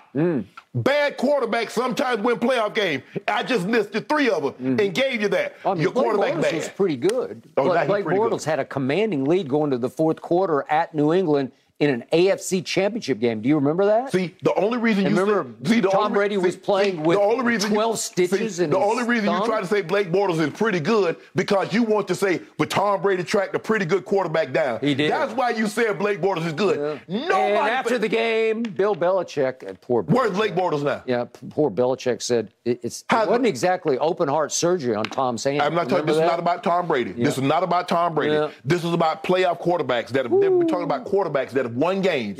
You keep saying Baker Mayfield won a game. Well, he did. I just listed 3 bad quarterbacks that's won playoff games. Okay, well, you carried Trent Dilfer to a Super Bowl championship. The Bucs defense carried Brad Johnson to a Super Bowl championship. That was 20 years ago. They don't allow you to play that brand of football now. Okay. Well, these guys are really close. And I thought Baker, I didn't give a grade yet. I'll give him a C+ for yesterday. I thought he played pretty well. How can somebody get a C+ on a 50th average? Now, 50th average QBR. The man had a 16. He's 34 points below average, and he got a C. Well, it took a 56-yard field goal to beat them. Well, Skip, he got the ball back, if I'm not mistaken. He got the ball with 3:34 left in the ball game. Okay, why didn't he do something with that? That was his opportunity. Well, he didn't have a lot of help. Oh, no, he don't got a lot of help. They can't run the ball at all. Hold on. Christian McCaffrey had 15 carries for 102 yards. He had 149 yards. Guess what he had? He had 14 for 53 on his other carries. Do the math on that. Help me out. Hold on just a second. That's barely over 3 yards a carry. Hold on. Tom Brady had 190 yards passing. So what I'm about to do here, Skip, is I'm about to take away. He had a 28-yard. He had a 41-yard to Mike Evans. So I'm gonna take that 41 yards to Mike Evans. So if I do that, Tom Brady threw for 149 yards. against his nemesis defense. No. He was 6 touchdowns to 8 interceptions. Whoa. Yes. I'm talking about that. No, I mean, there's no defense in his whole career that has done that to him. All I'm saying is, you keep saying, well, he did this. Skip, that's what happens. So if I were to take all those long passes away from Tua, so how many yards you think if I take a 60-yard away, a 61-yard away, a 59-yard away, a 48-yard away, you can't do that. That's a part of it. The Giants had the ball for 36 minutes. Baker had the ball for 24 minminutes. They crushed him in time of possession because they couldn't hold on to the football because they don't run the football very well. All I know is one guy carried the ball 15 times for 102 yards. 102. With 49 on one burst. That was Saquon. That's what Saquon does. Whoa. So what did Baker do? Saquon. What was Baker's number? Give me Baker's numbers. Baker Mayfield had 145 yards. So if I were to take away that 19, he stuck it up, Skip. He stuck it up. You mean to tell me you can't complete the number 1 overall pick, the number 1 quarterback, can't complete half his passes? You have so much respect for Baker Mayfield because in the score that you picked, it was 19-16, which it was. That's in fact what you predicted. Yeah, it was. Look it up. I got the tape. But you say the Giants have a hellacious defense. Well, that's pretty good. That shows real respect for Baker Mayfield. Skip. Yeah, it shows respect. He had a 16. He had right in position to win the football game, and it took Thunderfoot to beat him. How many quarterbacks? So there's 2. There's 3 games. There's 2 games tonight. So 28 quarterbacks played. Yep. And another one plays tonight. You have no respect for 28 plus. We'll see. So what's the likelihood of quarterbacks having worse than a 16? I don't know. You know. Yeah. I don't know who will, but I know he got. Tom Brady's had some 16. He's talking about Tom Brady. Yeah. This is about Baker Mayfield. Why are we talking about Tom? Yeah. Why are we talking about anybody else other than Baker Mayfield? Sam Darnold's had a whole bunch of 16. Well, guess what?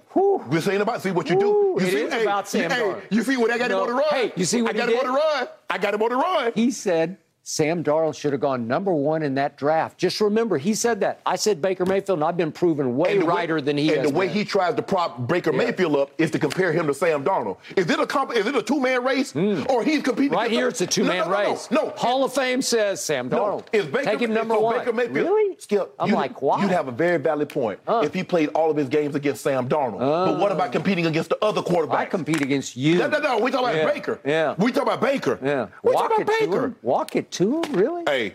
God. All right, guys, I got to jump in. I'll tell you one guy who does get an A+, Christian McCaffrey. He eclipsed 100 rushing yards for the first time yesterday since 2019. Good to see him back. 100-yard rush, and Baker wasted it. When we come back on the other side of this break, how different should we be viewing Tua and the Dolphins' offense after a tremendous day for them yesterday? We dive into that in just a moment.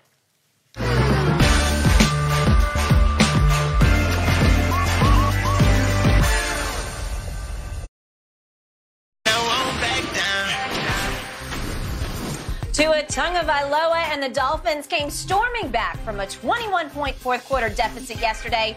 They beat the Ravens 42-38. Tua had 4 passing touchdowns in the final quarter and finished with 6 on the day. Tyreek Hill and Jalen Waddle made history, the first pair of teammates to both have over 150 receiving yards, 10 catches, and 2 touchdowns in the same game. Shannon, on a scale of 1 to 10, how shocked were you by what Tua and the Dolphins pulled off yesterday? 1,000. I thought they were dead to rights, Skip. They were down 20. They were down 21 going into the fourth quarter. And Tua throws for 199 yards, 4 touchdowns, and scored on 4 straight possessions.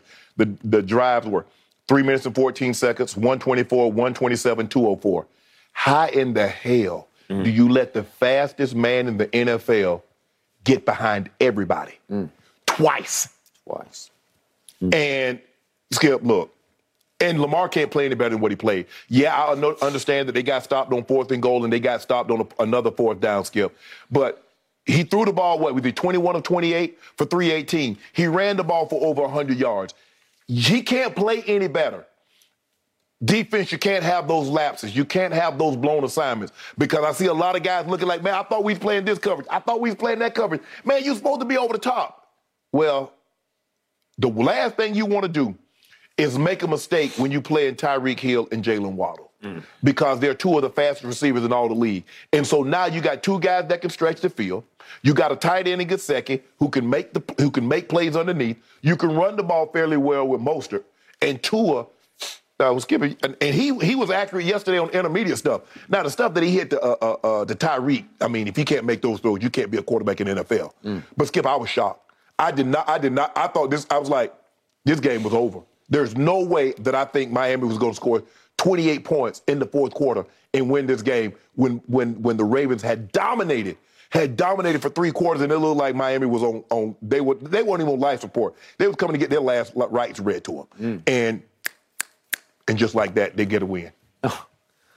Somewhere, your friend Ray Lewis was moaning because this is everything he did not stand for. This is everything when you played for the Ravens and won a Super Bowl, they did not do. Oh, hell no. What did you used to tell me? The defense would tell you, we just need one play. Yeah. We get 10. You give us 7 points, give us 10 points. 28 points? They gave up 10 points in a game, let alone 28 and a quarter. Would you believe that Tyreek Hill was thrown 5 balls in the fourth quarter, and he caught all 5 for 142 yards? Yeah.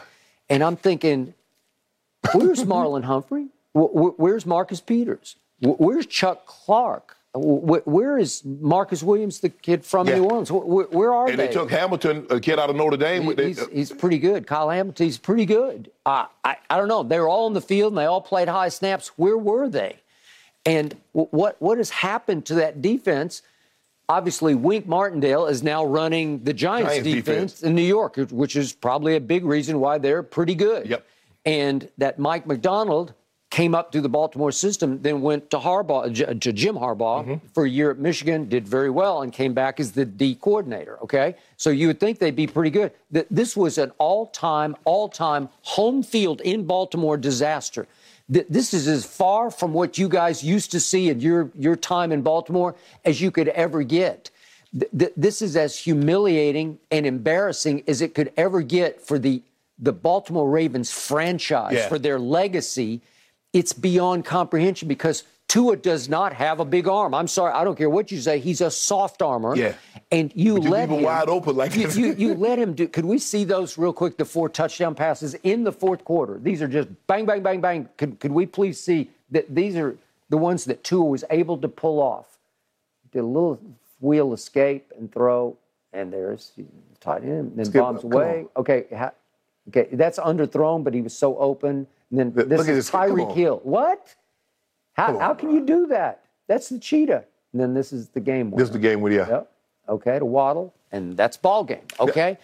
So Lamar has a 75-yard touchdown pass and 79-yard run, and it doesn't matter. 75-yard catch and run by Bateman. Skip, the Ravens lost this game on third down. Whew. They were 3 of 10 on third down. And Tua was 6 of 11 on third down. They were 2 for 2 on fourth down. And if you make one more third down, you keep the ball. And I get it, Skip. What happened is that when you score like they were scoring, you put the defense, and Baltimore goes 3 and out. Now you put your defense right back on the field. That's the last thing. Now Miami's got a rhythm. And so, Skip, I didn't see this coming. I thought the Ravens would win this game. I thought it would be a fair. Now, I did have Miami as a dark horse wild card team. They look good. Offensively, Skip. But you didn't pick them as a wild card. No. Who did I pick? I think I had Buffalo winning the division. Now, the question is, will Tua be able to perform like this, go to Buffalo when it's cold, go to New England when it's cold? Now we'll see. But Skip, they defensively, they can get after you. They were out without the corners yesterday. But, if you're going to get 32 targets, 22 catches, 361 and 4 touchdowns from those 2 speed guys, and you get Gesicki doing what he done and Mostert running the ball, Skip, they had almost 550 yards of offense. They did. All of a sudden, Tua has gone back to Alabama because this is what he had. Yes. This is where everywhere you turn, somebody's wide open, and you just got to be able to figure out how to get him the football, right? Yes, that's exactly what he had at Alabama. Okay. I'm here to tell you right here, right now, I now have a quarterback for my Oklahoma Sooners who looks just like Tua. He's small, and he's left-handed. Oh, lefty, yeah. He's from Hawaii. Yeah. Okay, so he's Tua 2.0, except I call him Tua Plus because, trust me, he's got a much bigger arm than Tua does. And trust me, he's more elusive and runs better down the field. He had a big run that broke open the game at Nebraska than Tua does. So I'm looking at him as Tua plus. Like he just has more capability than Tua, and yet I can't argue with it. What's to criticize? Except it had to have something to do with Baltimore's defense. I don't know if they just put it in neutral. I don't know what they did, but the blunders, the breakdowns are incomprehensible for a fourth quarter for the Baltimore Ravens. They ran 69 plays, Skip. The man was 36 of 50 for 469. Did you ever think Tua would throw for 469 yards in an NFL game? Especially at Baltimore. 6 touchdowns. 6. Something's really wrong with the Baltimore Ravens. Yeah, I mean, that third down got him in trouble, Skip. I mean, let's just say you go 50% on third down. I mean, Lamar played great. I mean, like I said, 21 of 29, 318, and then he had 9 rushes for $119. I mean, Baltimore at home is up 28-7. They're just score. Right. You got to win that. Come on. You got to win that one, Skip. But sometimes, Skip, you know, you have Lamar and you go for it. Eventually it's going to catch up with you.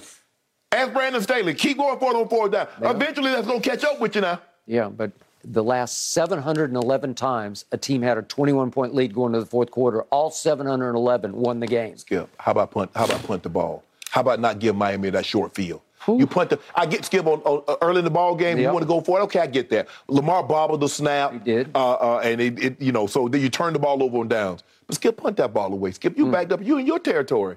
Why would you punt the ball? I don't know, but I'll believe it when I see it again and again. Nah, you might have never seen Skip. You might have never seen 469 and 6 touchdowns again. No. And he turned the ball over twice. He did. He just imagine. I know.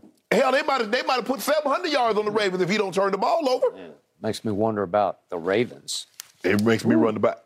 They should have a commanding lead. They should be 2-0 in this division. Absolutely. Should be 2-0 because everybody else. I mean, we're talking about a heartbreaking loss. That was worse than what Cleveland put on tape. I agree. How you up like that and you lose with a minute 22? Okay, but that's Jacoby Brissett. This is Lamar Jackson. No, that was the defense. Gentlemen, Mike McDaniel said he wanted Tua to get back to having fun. A career-high passer rating of 124 yesterday. I bet that was pretty fun. Yeah. All right, still to come. Lots of fun here on this show. How impressive was Tom Brady after starting this season 2-0? We'll explain when we come back.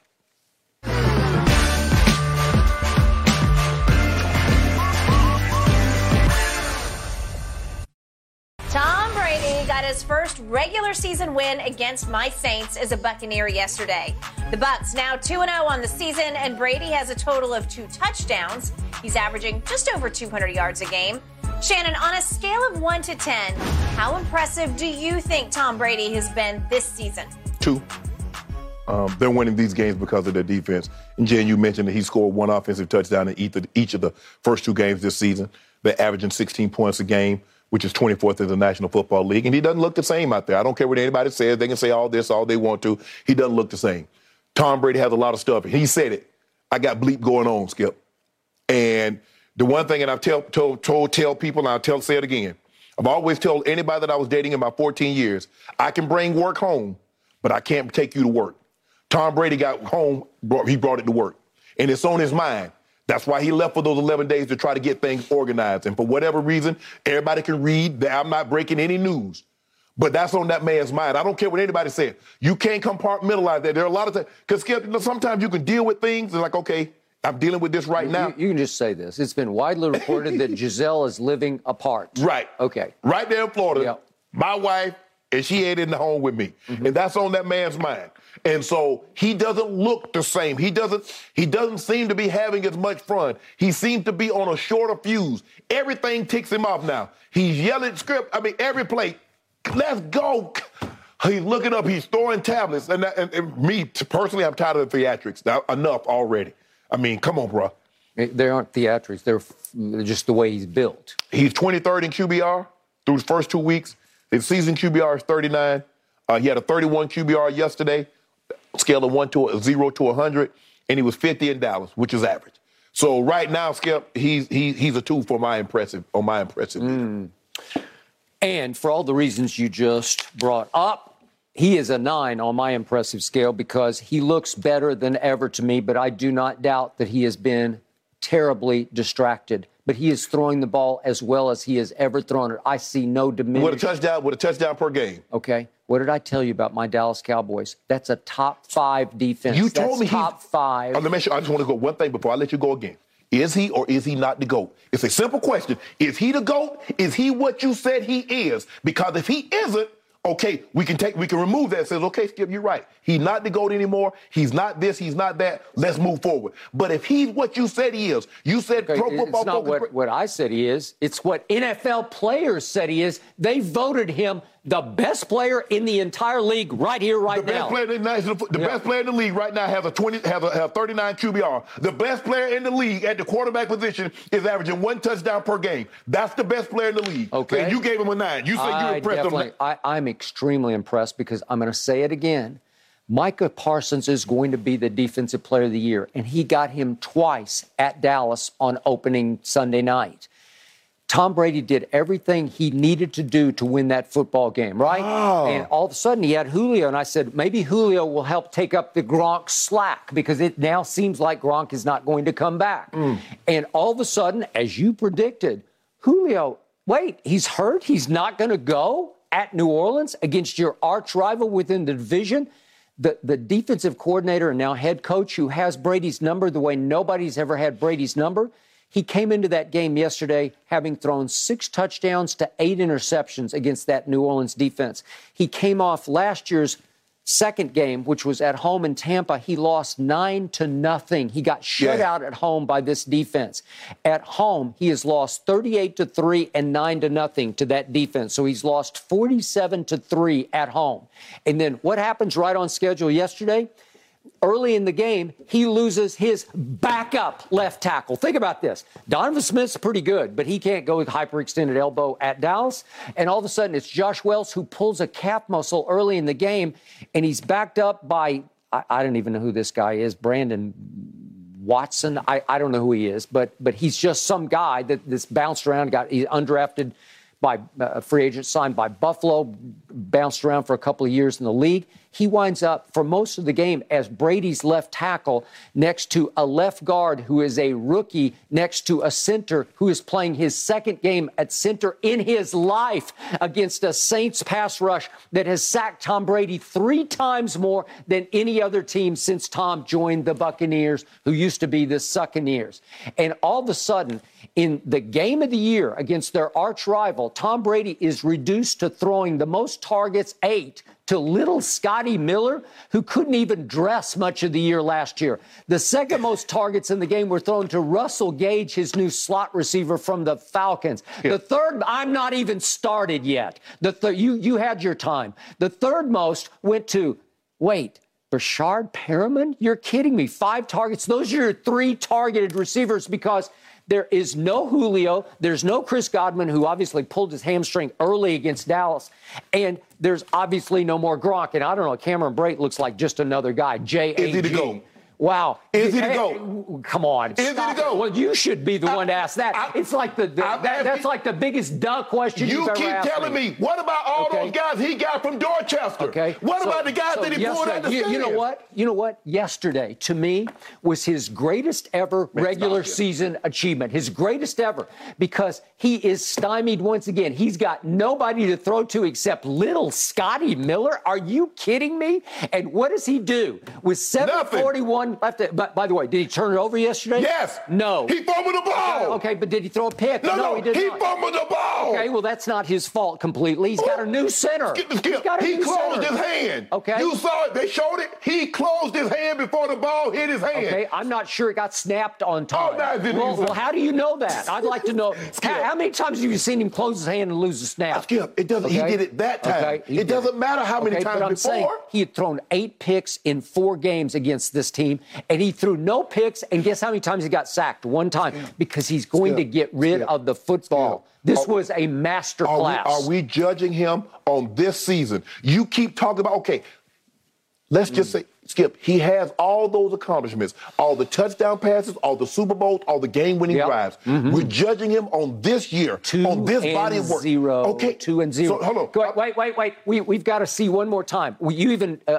acknowledged early in the show, you said this is the play of the game. With 7:41 left, could we see the throw to Bashad Perriman? This is to Perriman, who's like third string. Wouldn't even get on the field. This is the play of the game. This is the throw of the year for Tom Brady. The former first-round pick. That's one 50 yards. The former first-round pick. A dime. He throws a frozen rope about 50 yards all the way across the field, all the way to the back corner of the end zone to Bashard Perriman. Way to go. Way to go. So thank you. This is the guy that Shannon Sharp says gets a 2 on the impress scale. Based on what he's done this year. So I just want to make sure I'm hearing you correctly. You're hearing me dead So correctly. sometimes a quarterback just needs to do what it takes to win the game, right? Yeah. Kind of like what Mahomes did on Thursday night that you gave him. Oh, okay. I just need context. That's all. Are we putting Mahomes in the same breath with Tom Brady? I put him ahead of him. I ain't put him in the same sentence. I put him ahead of him. Yeah, I'll take Brady right here, right now. I got him winning it all, and I love my pick. I love it. Skip. That's not to better say, than ever. That's not not to say they can't win it all. The question was right now.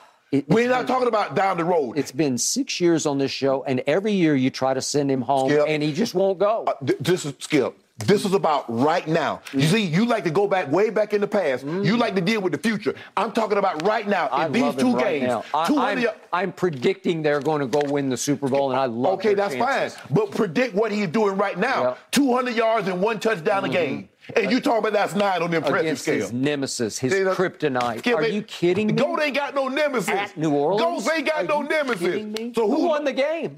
Who won the game with the throw of the game? I'm glad you said. So remember that now. Remember that when all these other quarterbacks, they don't have the impressive stats and they win, and you, like Mahomes, well, he ain't throw for 400. I just hope Tom is watching because he watches like a hawk and he says, oh, Sharp's doing it again. No. He's trying to send me home again. He's trying. He need to be getting flowers and a card. Don't be watching Skip and Shannon. Go get some flowers and some cards. Don't worry about me. You deserve a game ball. Don't worry about it. No. You are his inspiration. I'm not. I love it. Forget Shannon. I need you. Forget Shannon. You. Yeah.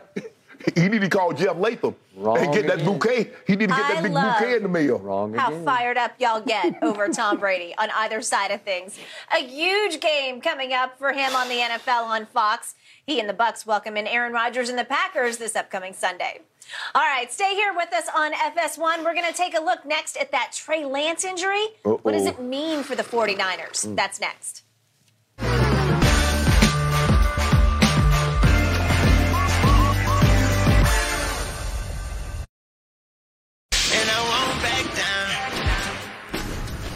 Trey Lance out for the rest of the season after breaking his ankle against the Seahawks yesterday.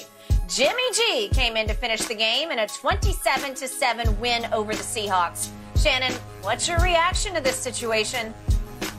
I hate it for the kid. I really do, Skip. You hate to see anybody go down.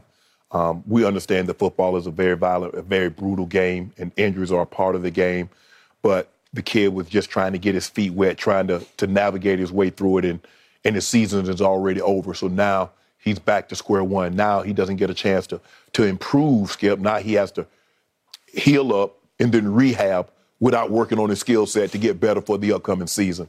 But for me, I still believe the 49ers are a playoff team. I never understood why they were so anxious. I get it, Skip. There's a ceiling for Jimmy G, but you better hope that the guy that you're bringing in to replace Jimmy G, he can crash through that ceiling and go above it. And I'm not so sure that this kid was ready to do that this year. I think you look at what he's been able to do. He's led a team to a Super Bowl, led a team to 2 NFC championship games. He's won 70% of his regular season starts. I still believe with the way they can play defense, get after the quarterback, just keep. And they 1-1, and they haven't had really, I believe, their best player, which is George Kittle, available. Eventually, they're going to get him back. Now you pair him with Debo. Debo's going to be Debo. He's going to catch it. He's going to run it. You get Ayuk a little more involved. They can still run the football fairly well. Skip, I still believe this is a playoff team. They're going to be right there. I think they'll contend with the Rams. They always play the Rams very, very tough in this division. I just hate it for Trey Lance.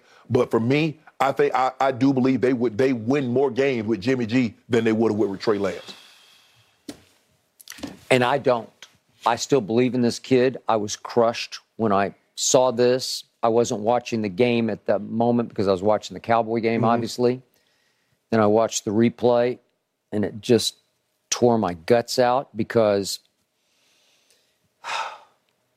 he's a good kid. He's got a lot of ability, and I think you were starting to see that ability. I love his backbone. I love his character. I love his arm. I love his legs. I love the whole package. And obviously the Shanahans fell in love with the package to the point they bet the whole future on this kid. And I admired their guts to go ahead and throw him into the fire right here, right now. I didn't quite understand the Garoppolo move, but it fell back in their lap because nobody wanted to pay him anything. And all of a sudden he said, well, okay, if you'll pay me a little bit here and say no trade, I'll stay. Right. And you'll have a very quality backup. And guess what? He probably got incentives in there that's going to be a lot easier to reach now that he's going to start for the rest of the season if he can remain healthy, because that's been one of the problems on him. He can't stay healthy. That is true. And yet, Trey led them in rushing attempts and rush yards at Chicago, where downpoured in the fourth quarter, obviously. And I thought he was off to a good start yesterday. He had 2 of his first 3 for 30 yards. He had 3 carries for 13 yards, and then that happened. And I'm going to be honest about this. That happened again.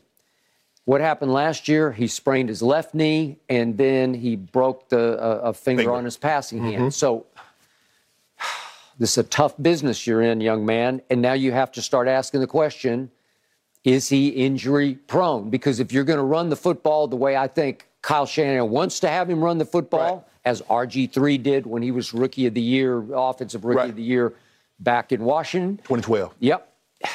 You're going to have to, now Robert just couldn't slide. Trey can definitely slide. Right. But you're going to have to withstand some punishment and not get hurt. Right. And now he's had 3 different injuries already in a fairly limited amount of playing. And it horrifies me because it's not the best early sign about his durability. True. And I think the thing is, Skip, when you're dealing with a guy like himself, like Trey Lance, or like a Kyler Murray, or like a Lamar Jackson, the legs are what accentuate them.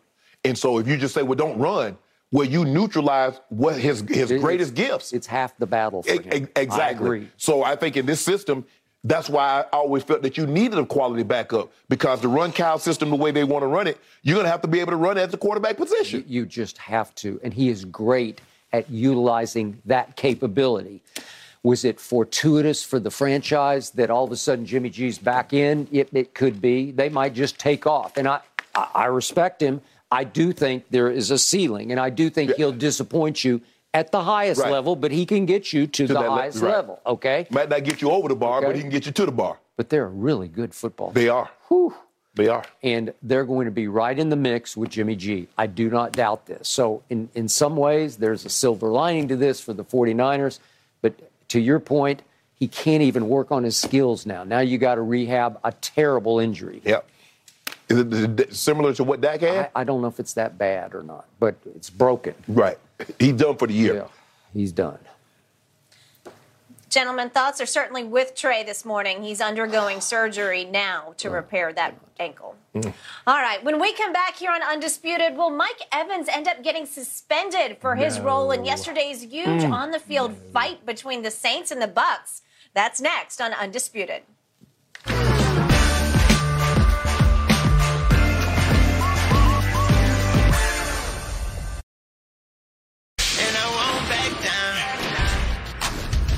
Mike Evans got himself ejected from yesterday's Bucs-Saints game, but now he says nope, he's not concerned about a follow-up suspension. Now, let's revisit. Remember, he was suspended in 2017 for also initiating a fight against the Saints. Evans said, yeah, he admits that one was a cheap shot back then, but this time, not so bad. He only shoved Marcus Lattimore.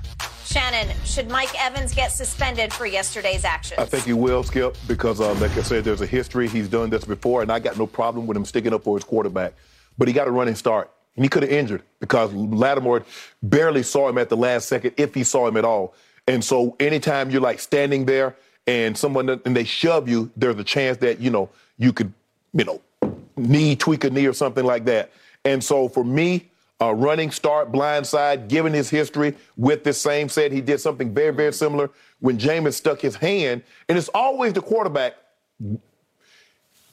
Jameis stuck his hand in the back of Lattimore's head back in 2017. He did. And then he's like, what are you doing? And then Marshawn Lattimore shoved him, and then here come Mike Evans. And this is a very similar incident.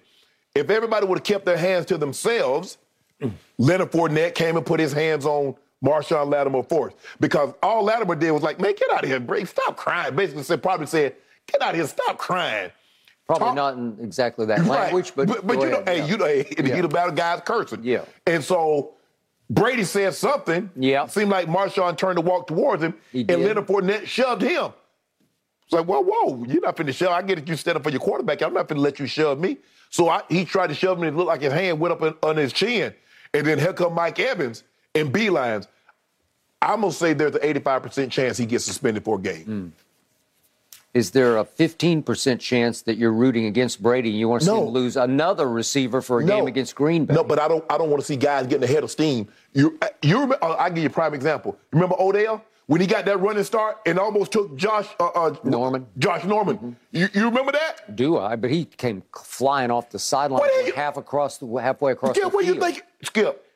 Mike Evans was about to step off, and then he turns, and he gets ahead of steam.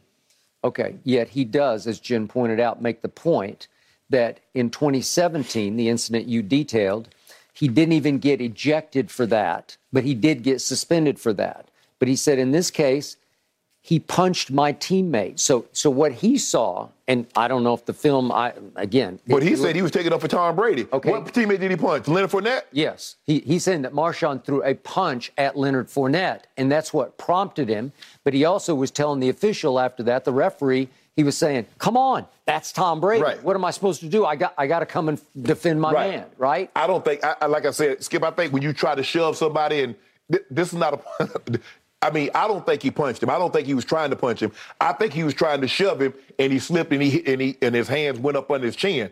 Because, like I said, you're a cornerback. The last thing you want to do is try to punch somebody with a helmet on. Because what good is that, Skip? I break my hand hitting you upside your head with a helmet on. I can see if you ain't got no helmet on. Okay. If there's an 85% chance that Mike Evans is gone for a game, is there an 85% chance that Marshawn's gone? They both got ejected. No, they did. I think the thing is because I don't think so. Because you see Leonard Fournette shoves Marshawn Lattimore. Marshawn Lattimore hadn't touched anybody. He was just talking. There was no reason for Leonard Fournette to put his hands on him. Just because I'm talking to your quarterback or I'm talking trash to your quarterback, you ain't got no business putting your hands on me. You put your hands on me, what am I supposed to do? Walk away? Not in a dead ball situation. Nope, not going to happen. Okay, at least he didn't shove him in the back. He shoved him in the front. Yes, so at least he came at him face to face, right? Yes. I think that will score points with the league office that at least it was a face-to-face shove. Well, I believe Leonard Fournette's going to get a fine. Okay. I do believe he'll get fined. I'm talking about Mike Evans' shove on Marshawn was face-to-face. Yeah, but Skip, he didn't see Skip. If you don't see somebody coming and you come and that guy got a full head of steam, I think the league is going to look at that and given his history. That he's done. This is not the first time. The history is just between these two. He doesn't do it with anybody except this guy. Right. Okay. Right. So you could have a point if the commissioner or whoever else may be. Well, this normally goes to Brooks and James Trash. Yes. Okay. If they all decide as a group that this all needs to be put a stop to, where you just send one big message, that's enough, guys, and because they're going to play again this year, and God knows how many more years they'll play. Because I think, if I'm not mistaken, I think John Runyon oversees that, but it goes out to Derek Brooks and James Thrash to handle. So I don't know who purview is going to fall upon it. Is it going to be Brooks or James Thrash? Okay. In the end, I don't want to see him gone because I don't think he's a bad guy. I don't think he's a hothead. In general, it just he doesn't like Marshawn Lattimore, who doesn't like him. Right. So if you want to put a stop to that, I got it. But in the grand scheme of things, I don't think this rises to the level of a suspendable offense. No. It got detonated by a lot of things, but most of all because the GOAT is standing right in the middle of all this, and he's going to live and die for that guy. And I don't believe Marshawn Lattimore was going to ever shove Tom Brady. He was just going to trash talk Tom Brady, just like Tom Brady was trash talking him. And it's not very often, Skip, you get an opportunity to trash talk a quarterback. Now, Phillip Rivers was one of those guys that would get into it, you go back and forth. But most of the quarterbacks, they don't really, mind their business. Okay, Honey Badger in the Super Bowl. You know what happened. So, okay, that's who he is. Yes. Let me talk. And then Leonard Fournette comes and shoves it. Like, you ain't got anything to do with this. Give Mike Evans a break. No. Give him a break. No, they're going to put a stop to this, Skip. They're going to put a stop to this. We will find out, gentlemen. As Mike Evans said post-game, it always gets spicy when you come to New Orleans. Yeah. All right, moving on. Still to come this morning here on Undisputed. You think the Eagles will move to 2-0 tonight after facing the Vikings? We'll jump into that on the other side of this break.